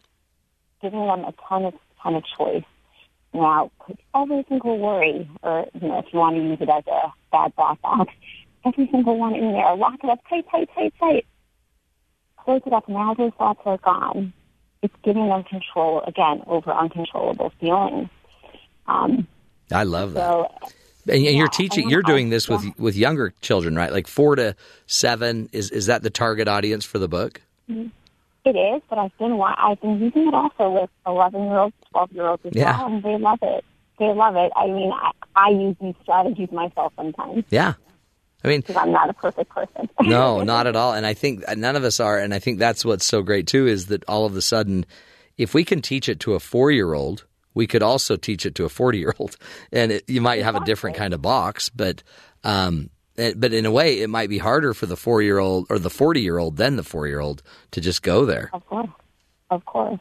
Yeah. And that's what I think there's so much. What I like about it is that you really don't need any tools except for your own imagination. And I think that's been driving a lot of even the older kids and, a certain type of, like for me, it's like, maybe I want to write out my list of things that are on my mind right now. And, I was on the bus this morning and thinking about all the things I had to do. And obviously I didn't have a pen and paper. That's another strategy. And I just kind of closed my eyes and thought out in my mind, okay, this is on my mind. This is on my mind. Wrote it out, folded it up, and it was done. Yeah. That's another strategy. I mean, they're just practical. And I just think that they're flexible for a lot of different kinds of people. What would you, if you had to kind of narrow it down to one thing that every parent should remember as they're trying to help empower their children to manage their emotions, or just any listener to manage their emotion, what would be the one thing that we could all do today that would make a difference? I think it's important to remember that it's a balance, that life is a balance, and that you have to pair, you can't just expect to just have boundaries and then everything will be fine. It's important to remember that kids are bombarded with so much throughout the day, and by the time that they come home, for the most part, they're done. I think even kids who we think are just perfectly fine, school is fine, they're doing great, they're coming home spent, and then we're expecting them to do homework. And they're like, really, homework? And then the weekend they just want to have fun. And I think there's a lot of kids in fight or flight right now. They're overstimulated, and I think even when we're seeing behaviors sometimes where we're just kind of like, it's important to remember that they're kids. They're kids, and we need to balance the boundaries, which is really hard. It's hard for me. It's hard for a lot of parents. It's hard for every parent, I assume, to balance the boundaries with the love. And just figuring out every parent is different and every family is different. And I can never say that I can tell you what I do, but it wouldn't work for everybody. It's just important to find your balance because everything should be in moderation. Oh, I love it. That's a great principle. Lauren Buckner, author of How to Be a Superhero. And it sounds like even your adults. Thank you so much for being with us. Yes. Thank you so much for having me. This was so fun. You bet. It's great insight for us as well. Folks, that's a tool, and it's self-control. It really is a foundational, essential skill set and ability that not just the kids need. We need it as adults, and we've got to learn it sometime. So go look up the website awesomeandincontrol.com where you can get more information about self-control. We'll take a break, folks. Come right back. Continue the journey, helping you find the solutions you need for your life. This is the Matt Townsend Show. We'll be right back.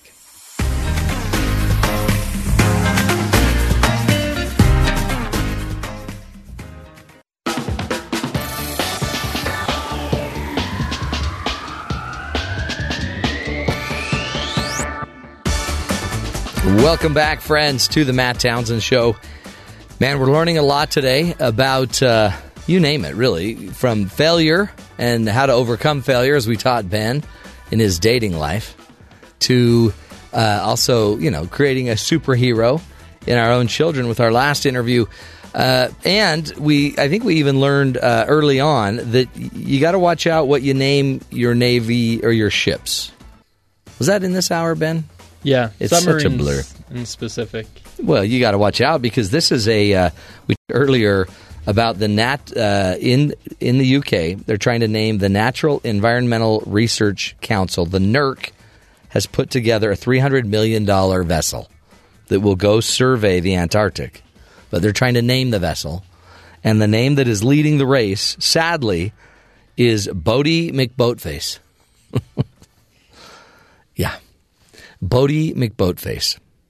At least it's not like a war vessel, right? Yeah, I mean, if this were like a nuclear sub, and now we're engaging in the Siberian with Russia, and the name of the ship is Bodie McBoatface, we're in trouble. Bring Bodie McBoatface 20 knots. Sir, we just fired a missile from Bodie McBoatface. This is why we probably shouldn't just let anybody name a vessel or name a ship, right? But folks, maybe are we beyond the point that people will take any of this stuff seriously anymore? Like, I mean, can you imagine a ship sinking? And now a naval vessel is destroyed in the Antarctic, 10 people rescued, whatever, 10 people died. Bodie McBoatface. Well, it has Scottish heritage. What does? Bodie McBoatface. Okay. It has to do with their culture. McBoatface, you mean? Yeah. I don't know if that's what they meant. Yeah. Maybe. I mean, I don't want to disparage. I bet it just... You got to be careful what you're naming stuff. Bodie McBoatface. Yeah. Yeah. Yeah. It's sad. But it is Submarine Day. So be careful, folks, when you're naming something. Even when you're just naming your children today, too. Careful. It could cause problems. It could get people beat up. Be careful. Try to make life easier for everybody. Especially the 20 scientists that'll be on that ship.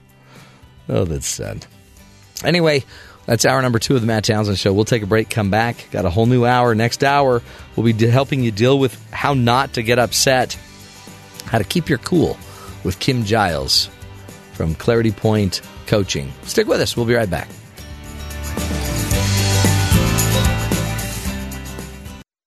This is the Matt Townsend Show. Your guide on the side. Follow Dr. Matt on Twitter At Dr. Matt Show. Call the show at 1-855-CHAT-BYU. This is the Matt Townsend Show. Dr. Matt Townsend. Now on BYU Radio. BYU Radio.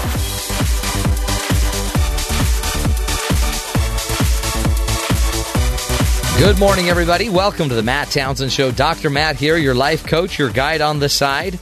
We do what we can on this program to give you the tools, the information you need to live a healthier, happier life, to bring your family along as well, for heaven's sakes. Today, we got a great show for you. Happy Louis. Is that how we pronounce it? Louis. It's the song, but I just can't get it right because it's been ruined in my brain. Louis was the song originally created by Richard Berry, but apparently that was a calypso version, the lesser-known version of the song. Is that right, Terry? That's what I read. That's what we read. Here's the calypso version. Yeah. See, and I've heard this one before. But normally you hear the one by the Kingsmen. Yeah. That really is. I don't quite hear the calypso, but you can. Okay. This is the original version. There's been 1,000 versions since. And we're used to the other one that, where the guy slurs his speech a little bit. And then the one that most of us hear, hacked up by a band at a game or something. Yeah. Then that's the one that's really, or like you were saying, on my trombone. A band on your trombone when you were in band back in the day before the accident.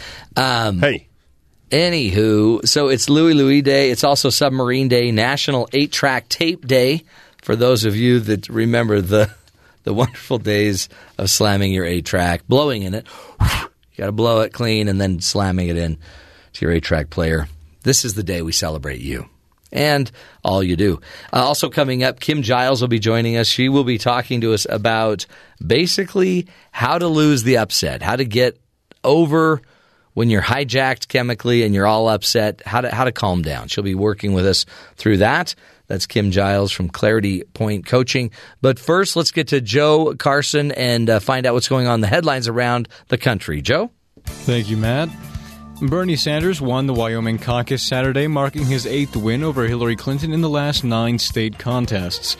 Sanders led Clinton with a 56% support to 44%. Wyoming has 14 delegates, and Clinton still holds a large lead in delegates and superdelegates overall. A list of Donald Trump's donations over the past 5 years, compiled in a list by his campaign, did not include a single contribution of his own money. Trump has claimed he's given more than $102 million to charity in the last 5 years. But the Washington Post found of almost the 5,000 donations listed in the campaign's report, most of the contributions were free rounds of golf at his courses. At least since 2010, it seems as though Trump has given $0 to charity. A new poll shows that with less than 2 weeks to go until New York's primaries, Donald Trump holds a 32-point lead. Trump held 54% support from polled voters. John Kasich and Ted Cruz were far behind him. Hillary Clinton is favored to win over Bernie Sanders. The April 9th matchups are personal for Trump, Clinton, and Sanders, all of whom have called New York home at some point during their lives. On Friday, a judge ordered Apple to assist the FBI in unlocking an iPhone in a Boston gang case, despite the tech company's objections about privacy and national security.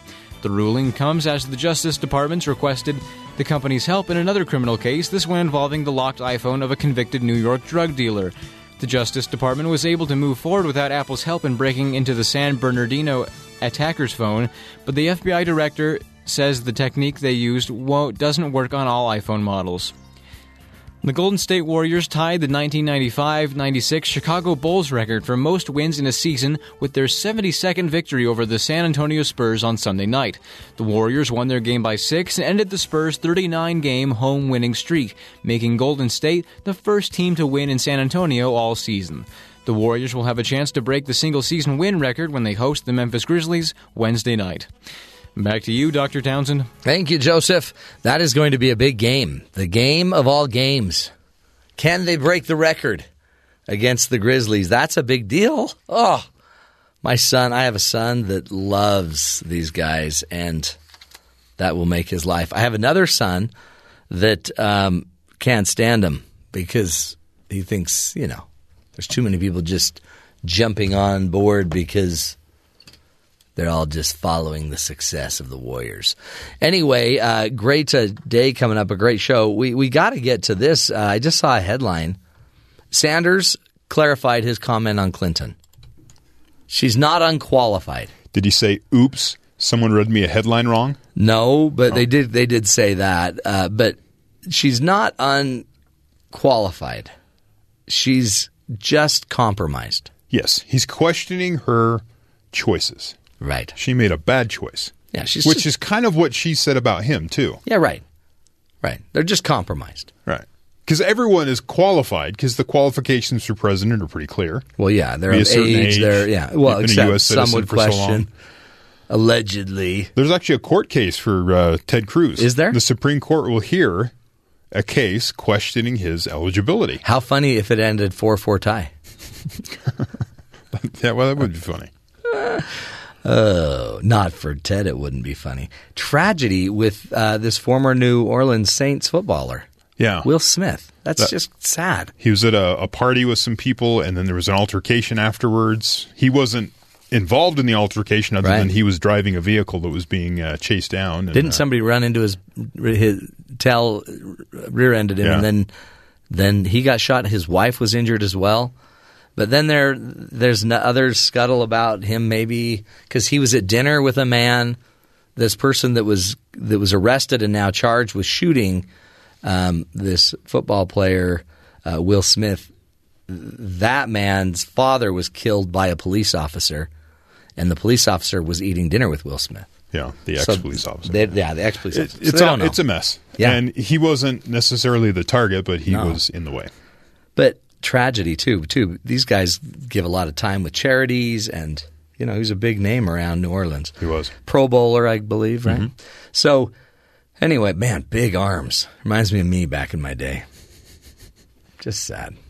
Ben, don't say a word. Just... Wow. That's all needs to be said right there. Just crickets. That's all you get. So you go to the airport. Uh-huh. You fly occasionally. I do. You walk up to TSA. Uh-huh. And there's a little screen. Has an arrow on it. Okay. It'll tell you to go left or right. Okay. Does this make sense? Have you seen this before? No, but I've never seen the arrow. You go up, and I've had it where there's a person standing at a little podium, and they'll tell you go this way or this way. Yeah. And what they're doing is they're trying to make it random. So that you don't go in and go. You don't have a plan. I'm going to go to the left. That'll get me to the certain security person who will then just let me on through with whatever contraband I have. Right. They're trying to avoid that. So they needed something to randomize which lane you went into. Interesting. Right. That's smart. I was randomly chosen. He told me. Well, that's what they said. But I was chosen to be frisked. Yes. So what this is called, the TSA pre-check is faster. Yeah. But it also includes random searches, and that's where the randomizer app comes in. Okay. The app randomly chooses whether travelers go left or right in the pre-check lane. Do you ever use the pre-check service? No, that's about $80. Yeah. So you pay that service, then it's a great deal. You walk in there, and there's an app that tells you which way to go. Short line, you jump right in. That way, nobody can predict which lane each person is assigned to, and therefore can't figure out how to avoid the random check. So how much did the TSA pay to have the randomizer app created? Well, I bet you they paid $4 million. They paid, it says here, $336,000. Oh, jeez. You could buy a randomizer app for $2.99 and then just steal it, and there you go. So the app that does nothing more than randomly select left or right a few hundred times an hour. Right.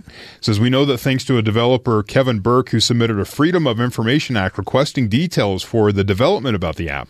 And if you think paying over $336,000 for an app like this is ridiculous, well, that's just the tip of the iceberg, it says here.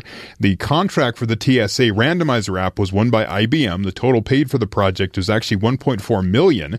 But the cost is broken down in the documents. Burke received. It's not broken down in the documents. Kidding? Well, so what they're saying is it could be that IBM supplied all the tablets and training as well as the app for a total of $1.4 million.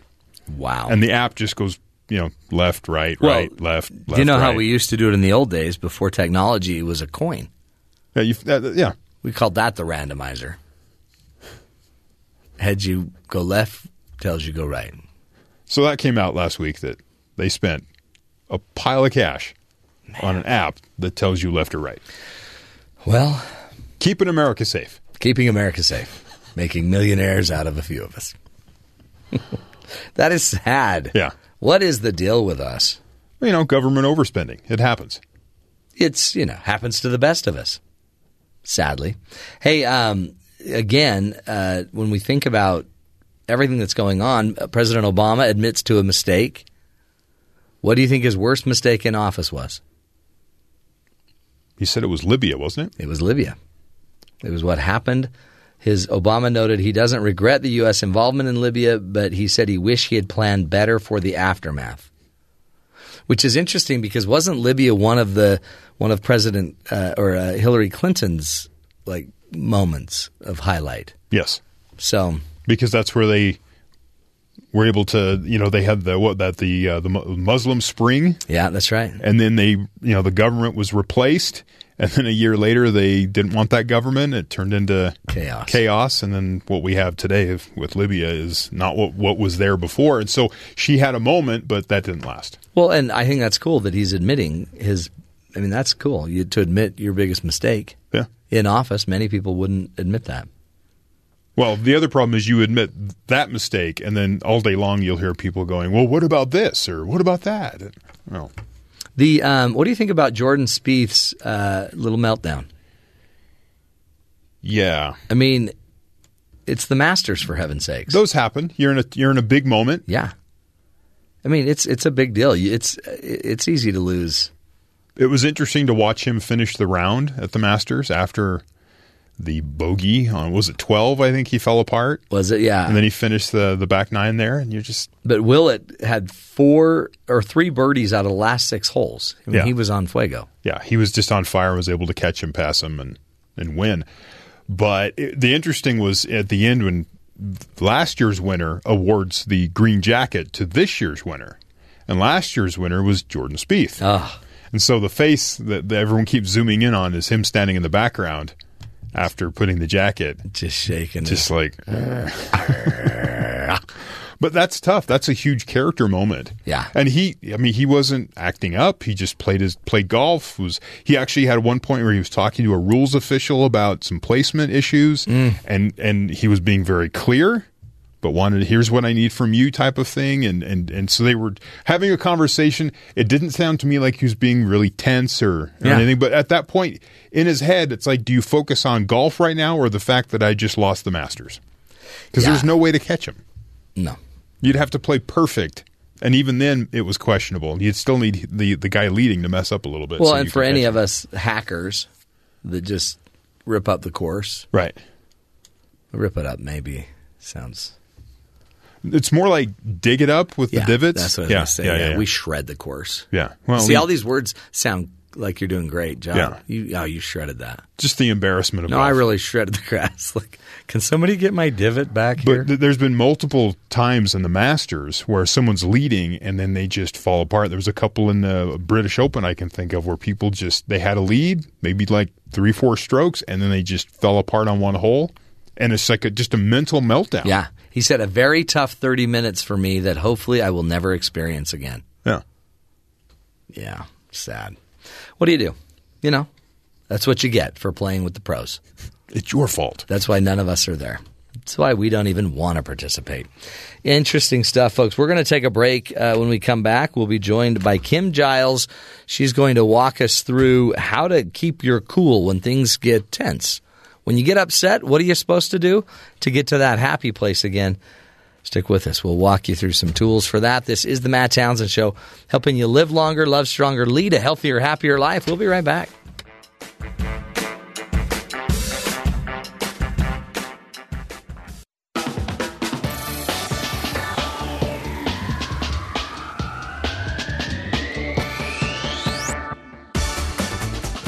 Welcome back, everybody, to the Matt Townsend Show. Today we're talking about that hijacking, that fight or flight that your body kicks into. We get upset, and there's a variety of reasons. And by the way, a lot of them feel so good to you, so accurate to you. But if you're going to change your life, you're going to have to eventually learn to turn off some of that chemistry before you do other things. Who better to teach us how to do that than Kim Giles? Kim is from Clarity Point Coaching. She is the founder of Clarity Point Coaching. Go to the website. To me, per pound, more free stuff on claritypointcoaching.com than any other website on earth. Is that true? Is that true, Kim? There is a lot of free stuff. Per pound. Yeah, I admit. But it's... We're trying to serve you, give you what you need, so go check it out. But also resources that are valuable, tools that work. It's cool stuff. Yeah. You don't ever get upset to the point that you lose it. You know, not as much now. Not anymore. But the reality is all of us at times get upset. We get angry about things. We have even just stress can make you kind of upset. Oh, yeah. You know? You're tired. Sometimes, like just being in a car 4 hours with your family from St. George yesterday could wear you out. It could wear you out. It could get your emotions on edge. Yeah. You get to a place where, you know, you're just about to lose it. To freak out. We all do it. We do. One of my favorite things to do, though, is to make my clients sit down and make a list of all the things that cause you to be upset. And, of course, you know, the neighbor they hate is on the list, their job situation, their health, this person that ticks them off, the government, you know, whatever. They make a big list of all the things that cause them to be upset. And then I give them the bad news that really none of those things can make you upset. The real cause of being upset comes from inside of us. And one of my favorite authors is David Hawkins. Yeah. And he wrote a book called Letting Go. And I love what he says. He says, the real source of stress is actually internal. It is not external, as most people would like to believe.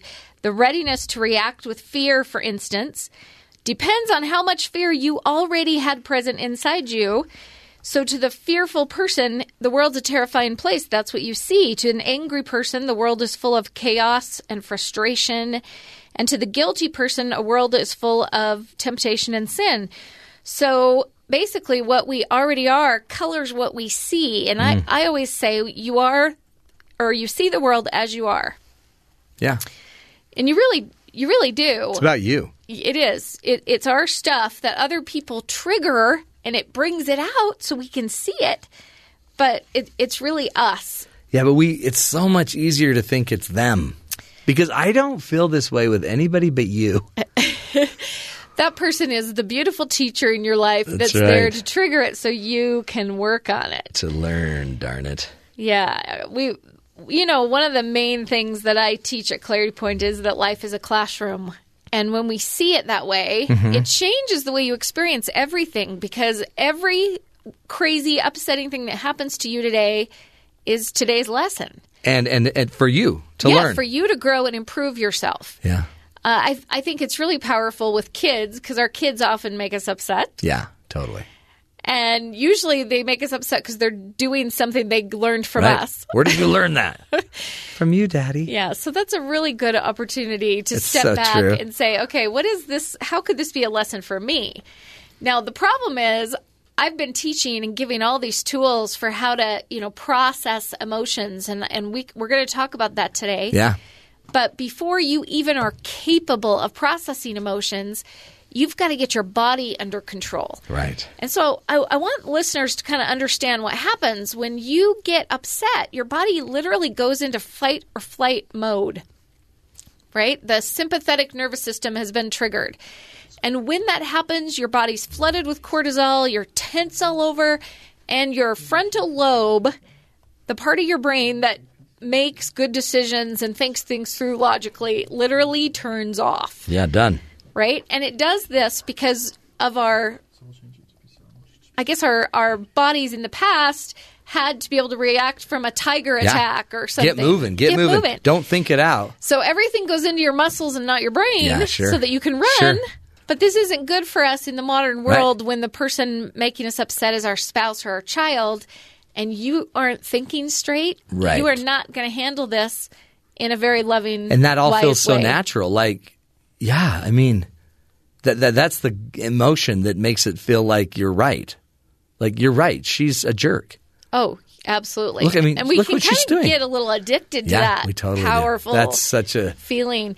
But you will never behave your best when you're in that kind of reactionary state. Yeah. And your brain isn't working. So I have learned some amazing, really simple, easy techniques to get us to calm down. What? Legal? And are they legal? They're all legal, and Okay. and we can talk about them on the radio. Cool, great, good. What do we do? Okay, so this is just to get your chemistry, because once your chemistry is calm, then you can process, you could think things through in the prefrontal cortex. Yeah, you get your Change frontal stuff. lobe back. Yeah. Okay, so you've got to be able to get your body relaxed. One really simple way, and it sounds a little funny, but it works, is to just completely collapse where you are and be a wet noodle and let every muscle in your body collapse. And I'll do this across my desk sometimes in between clients. I'll just flop on the desk and just be completely limp for 5 minutes. That's great. Simple as now can you're be, not but taking that a nap. works. What are you doing? You're not taking a nap. You're just breathing and letting every muscle in your body relax. Another thing you can do is start scanning your body from head to toe real slow and feel every muscle. And as you focus on a muscle, that especially a muscle that's tight, the more that you focus on feeling it, the more it relaxes. It's really weird, interesting. Yeah. but it works. And you remember a couple years ago I did this meditation retreat. Yeah, 10 days. You no, went to no like talking. the Zen Buddha retreat. Kind of a Buddhist thing. So in that form of meditation, all you do is scan your body to feel the sensations that you feel, the tense muscles, and it relaxes you so fast. Does it? Just noticing it. Just noticing it. Interesting. That's cool. Now, this one you have to try. You can't use your peripheral vision and be in fight or flight at the same time.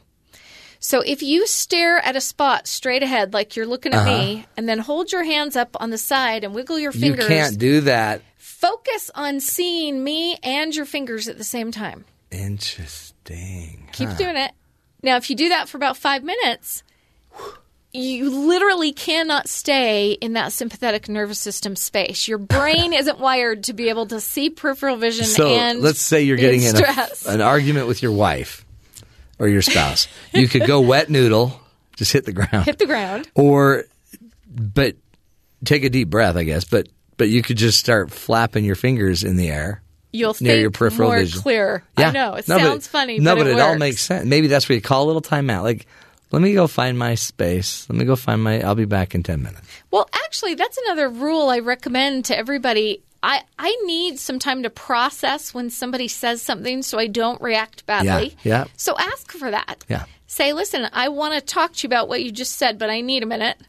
Can we reconvene in 10 minutes and we'll talk about it? Do my wet noodle thing. Let me go do all these different techniques to get centered again so my prefrontal cortex is turned on. Right. And now one last one, diaphragmatic breathing is really powerful. And basically, this is so easy. You can lie down. I just lean back in my chair and put my hands behind my head. Mm-hmm. And then breathe really deep, full breaths, but make sure your stomach is pushing out, becoming as fat as you can be. Yeah, you need it to pop out. Yep, you need it to pop out. Let yourself just be fat. And that's letting more air into your lungs. Inhale and suck your stomach and everything in, but make sure it's happening in your stomach more than just your chest. And be careful, because if you don't do that a lot, you'll get lightheaded. Well, that's why I said maybe just lay down or but lean 2 or back. 3 times maybe it opens you right up. It opens you right up. up. And immediately you're calm because you have oxygen. Oh yeah. I mean, a lot of our anxiety is our body is tightening up and we're not oxygenating. So that stresses your body. Absolutely. There's also some muscles in our pelvic floor that when they're tight, we're in fight or flight for sure. And that diaphragmatic breathing can actually let some of those go too. See? Oh my gosh. It's good stuff. So basically, scan your body, peripheral vision little practice, diaphragmatic breathing, or just floppy noodle. Yeah, be a wet noodle. All of these sound like one of Ben's dates. Except he doesn't get the stress relief. It's just more stressful. We'll take a break, come back, continue the discussion with Kim Giles about what we can do once we calm down. Then what? Then what do we do? Then how do we change our thinking? How do we clarify what's really going on inside as well? Interesting stuff, folks. Healing the body and then the mind, so we don't have to freak out as much. Stick with us. This is the Matt Townsend Show. We'll be right back.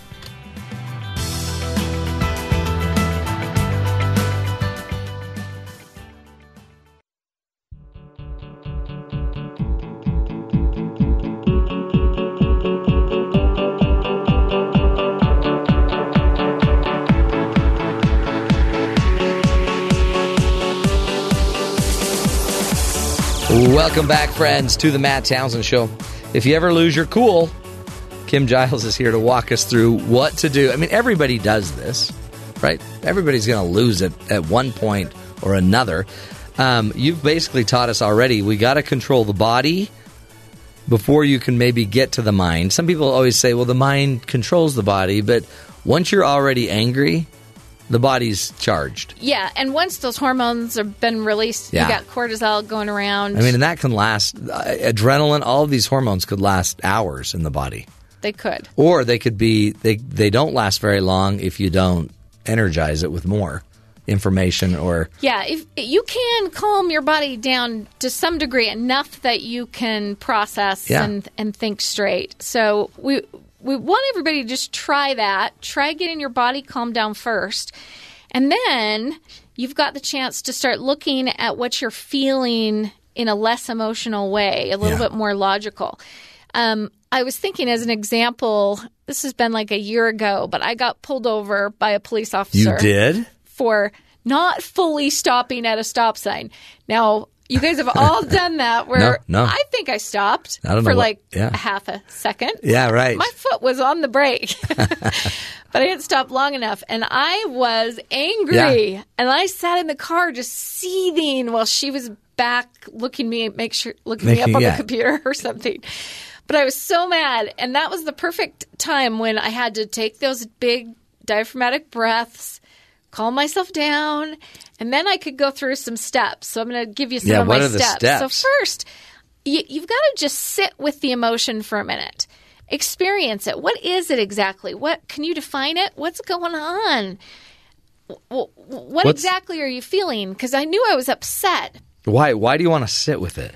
Well, it's healthy. Okay. For the most part, we can't just discount and suppress You're here all our to learn. emotions. The emotion's It's the teaching human you something. experience. Right, exactly. Yeah, so we want to sit with it. And I sat there and realized, boy, I feel angry. I feel taken from by this person.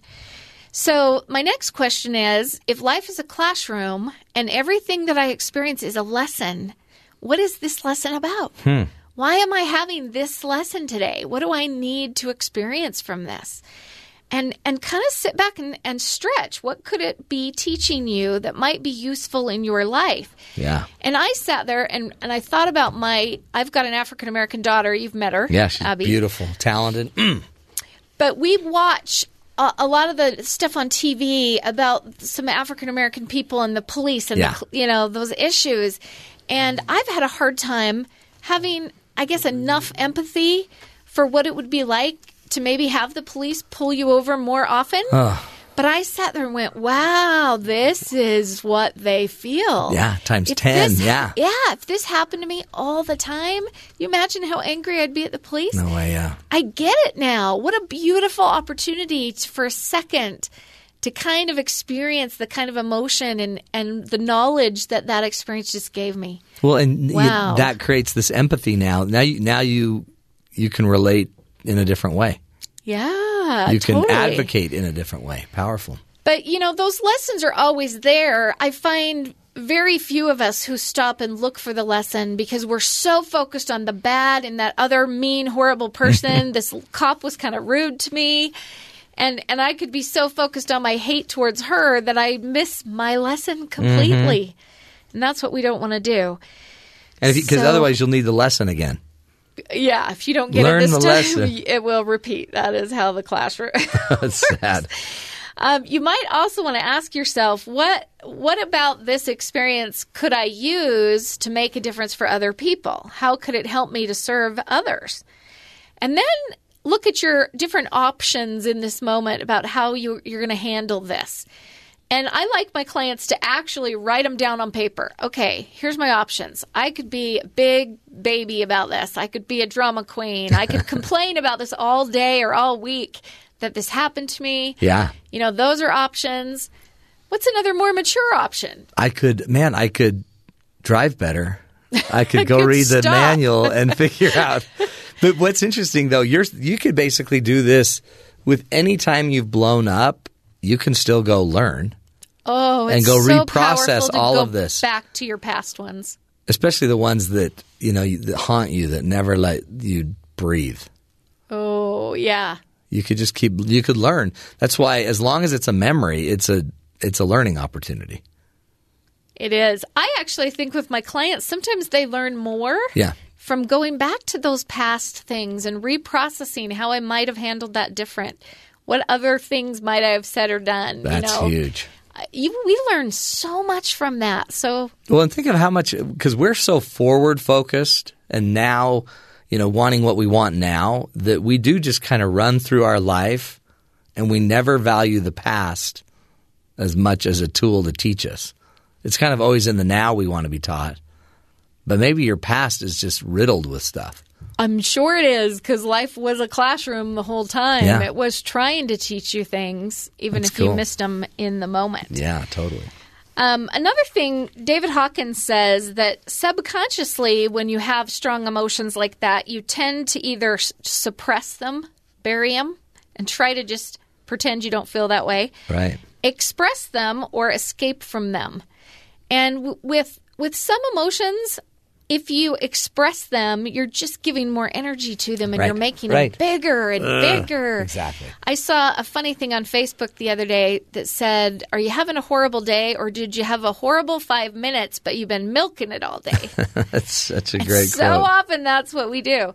So even though there's times talking about something is useful, you've got to really weigh, are you milking it? Are you staying in it? Or is this really some processing that you need to go through with someone?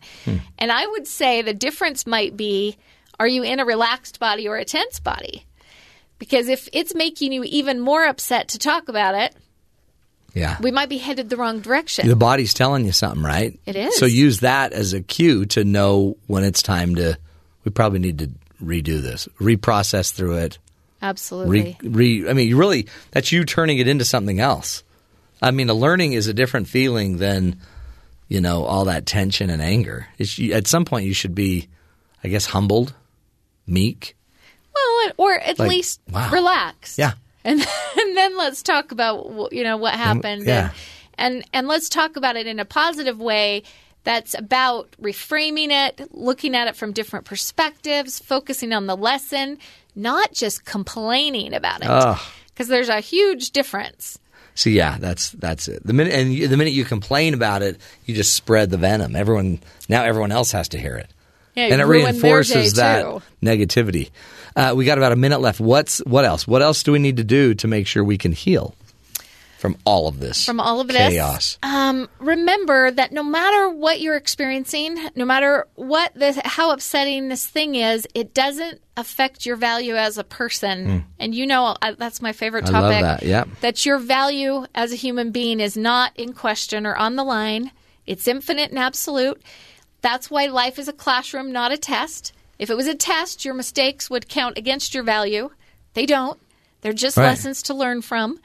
So be in trust that you're good enough and that all these experiences you're having are just classes to help you learn and grow, but you're okay. You're good. And you can do this. I love that. You're okay.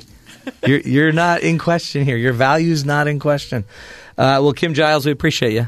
Thank you, man. You hit it as usual. Clarity Point Coaching is the website. Go to the website, claritypointcoaching.com.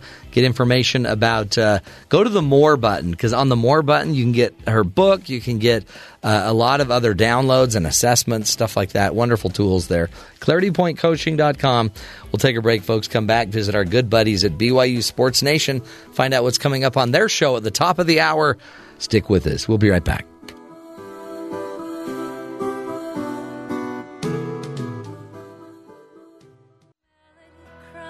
Some baby grin. Well, don't forget me when you sing happy birthday to someone you love, or say diamonds you wish were all free. Please say that you won't. I pray that you don't forget me. Welcome back, everybody, to the Matt Townsend Show. Don't Forget Me by Catherine McPhee. It's Ben Wasden's favorite song. And he just wanted to make sure we played it for our good buddies down there at BYU Sports Nation. Let's go see what's going on with our guys down there. Hello, gentlemen. Are you there? Gentlemen. Yo! I can hear you. I can hear you breathing. You can hear me breathing? Yes. You're breathing heavy. Did you hear our song, Don't Forget Me, by Catherine McPhee? No, because as soon as you said, gentlemen, that's the first I heard from you. Okay. Well, you missed a great... Oh, is Spencer just getting on set? Yeah, Spencer just got in. One of our camera operators who is just filling in today. Normally is a unit production manager. So that's interesting. Does Stephen Spencer? Allred. He's like, oh, he heard me. Does Spencer always get? But does he always get like his name announced like that when he gets on the set? It happens a lot. As a matter of fact, Yeah. when I walk through the IT department as well, they do that. Yeah. There are a few people that will stand and clap. An for me. engineer specifically. Yeah. His name's Michael. We don't want to name names, but his name's Michael. Love you, Mike. You know what's weird? Every time I go into places like that, they just yell security. Security. Security. Hey, that's do you, Jerem, get the same treatment? No. I've. Here's the thing. Yeah? Profit in its own land. In his own That's land. true. You know? That's true. Yeah. Yeah. I'm a friend. A fellow coworker of these people. Spencer's a superstar. Yeah. I agree. I'm not a prophet. No, either, but by I the way. think I just want to make that clear. But I think I was going to so when did you become a prophet? I need to hear about that. I'm just in my own land. I think that's the only analogy there. No, but when you walk into our area, you are seen as a prophet. You're seen as a leader, an innovator. I wish, man. A stud. What used to happen was, so we made the transition down to Studio B when we migrated the show from radio to TV. Yeah. We used to have our door open, and when we first started, we were still loud.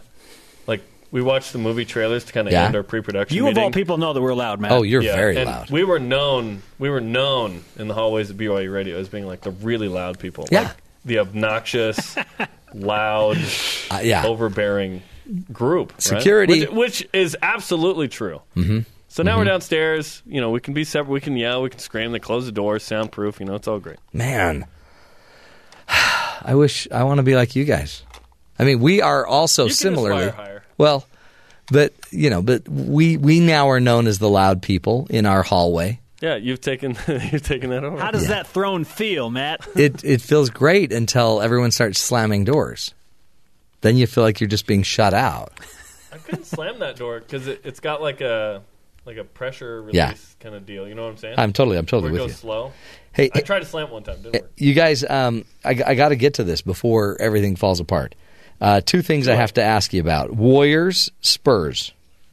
How about those Warriors? They are killing it. They just battle, man. They are. Really, this isn't. They were playing the Spurs, for heaven's sakes, at home for the record of the Spurs home court record, and they beat them.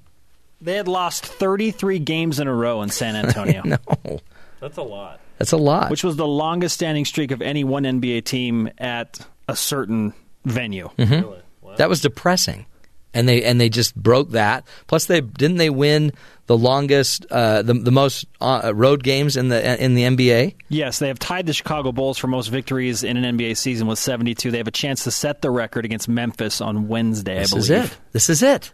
Is it going to happen? Oh, if Memphis, they're at home to Memphis, and I think, let's do it. It's going to happen. They're going all out, man. It's going to happen. They're going to win 73 games. That is super cool, and I feel like I'm a part of it. I feel like I'm a warrior. They're a fun team to watch. We are all witnesses, and they do have that bandwagon. Everybody's on the bandwagon. I don't know what you've been talking about, but all these Warrior fans were Warriors fans forever. Goodness. Warriors have always been a really popular team. Warriors have existed since the time of Kane. Yeah. Did you know they're moving to San Francisco? Are they? Well, they're in Oakland. Yeah, they're going to move across the bay. They're going to be the San Francisco Warriors. Really? They're not going to represent the entire state of California anymore as the Golden State Warriors? They are moving to San Francisco. That's not so golden. Like in a couple of years, I think. Yeah. Okay. Wow. I thought they were going to put it out on Alcatraz. Maybe not. Yeah. Traffic would be. Traffic's crazy. a bummer. It's hard to get that boat over there. It's hard to put lanes in water. You know what I'm saying? Okay. Next thing I've got to ask you. What do you think about Danny Willett, and the meltdown of Jordan Spieth? Yeah, the story is Jordan Spieth. That was in the unbelievable. Drink. In the drink. Mm-hmm. Yep. Yeah, it's tough. And one of the most awkward things I've ever seen in my life was last year's Masters champ, Jordan Spieth, having to be in the room and give the green jacket. Oh, I know. That was hard to watch. Man. Oh. I would have turned his sleeves inside out and then handed it to him. Well, he kind of tripped on the chair, too. That didn't help. It was just weird all around. You know? But, and Spieth had to do it because he's the one that won last year. Yep. And so he could have had a twofer. It to himself. Man. Which would have been weird, too. Had the Probably one on the more back weird. and then put one up on his front. That would have been fantastic. 2 jackets. Half. Puts on like a zipper bind. But can you not get it? Like this is the biggest event ever. Who hasn't had a meltdown? Yeah, that's yeah. Even Arnold Palmer did. Yeah. It's just tough because everyone's watching too. Yeah. It's not like a meltdown in your bathroom. Yeah. It's not like just freaking out. It's your kids on the way to school. That's different. This is on TV. Everyone's watching. Well, that's sad. Are you guys going to cover that on your show today or anything? No. Okay. I was just, what we were thinking. We thought about it and then we decided no. No. What are you going to cover on your show?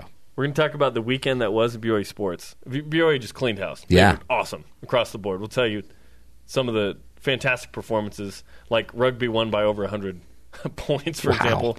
They won by over 100 points. Men's volleyball. Track and field, there were some record-setting performances. We'll tell you the BYU trackster who set the fastest mark in his event in the country this year. Wow. In fact, fastest in the last 4 years. So we'll talk about that and how he benefited from the BYU Sports Nation karma. But Sean Olmstead, men's volleyball coach, their number one team in the country. They just won the conference championship. Tournament starts this week. He'll join us, Sean Olmstead. Mike Littlewood as well, the baseball coach. We'll talk about their big series win against San Diego. And they play Utah tomorrow, and St. Mary's, who is tied with the Cougars. For first? Right now for first place in the WCC. So big series there. See? And I think a lot of it has to do with you guys because you called 100%. a lot of those games. Sorry, St. Mary's is one game back at BYU right now. Well, we give them the BYU Sports Nation karma, and then Jeremy and I go and do a number of play-by-play events. So it's the karma that's the key. Yeah. I think helps. it's great. It really does. Well, and the mere fact that we have two legends that are on BYU Sports Nation. When we find them, we'll let you know. Yeah, Ben if you Bagley find those guys. and Michael Miner. Totally. Legends in the back room. Totally. Okay, guys, have a great show. Knock 'em dead. Remember who you are. Thank you, Matthew. Thanks. Do not disappoint. Season for courage. Take care. Again, folks, they're at the top of the hour, BYU Sports Nation. You're not going to want to miss it. They're going to show you how to get the karma, which Ben and I have been looking for forever. Yeah, it's hard to find. I mean, we are karmaless. We found some old Lucky Charms in their closet, but I don't think that was it. And then you brought home that Karma Chameleon song. Yeah. Which isn't karma. That's not what you're talking about. So, whatever. What are you going to do? What are you going to do? Hey, I know what we're going to do. We're going to go talk about two stories that we gotta get out there. One story is about Sam the dog. He got to space. Listen to this. The search is on for Britain's cuddliest astronaut, Sam the dog. School children launched the stuffed animal into space along with a GPS tracker and a camera. Using a large helium balloon as a class project on Tuesday, Sam left the Earth behind at nearly 20 feet per second before stopping about 15 miles up. But on the descent, a disaster of gravity-like proportions struck. The balloon popped, sending Sam and his spacecraft tumbling back down to Earth. The camera, the balloon, and the tracker were found nearly 50 miles from where they were launched, but there was no sign of Sam. Sam is missing, folks. Sad. Now the kids have launched a national search for their brave astronaut with the hashtag #FindSam sent into space.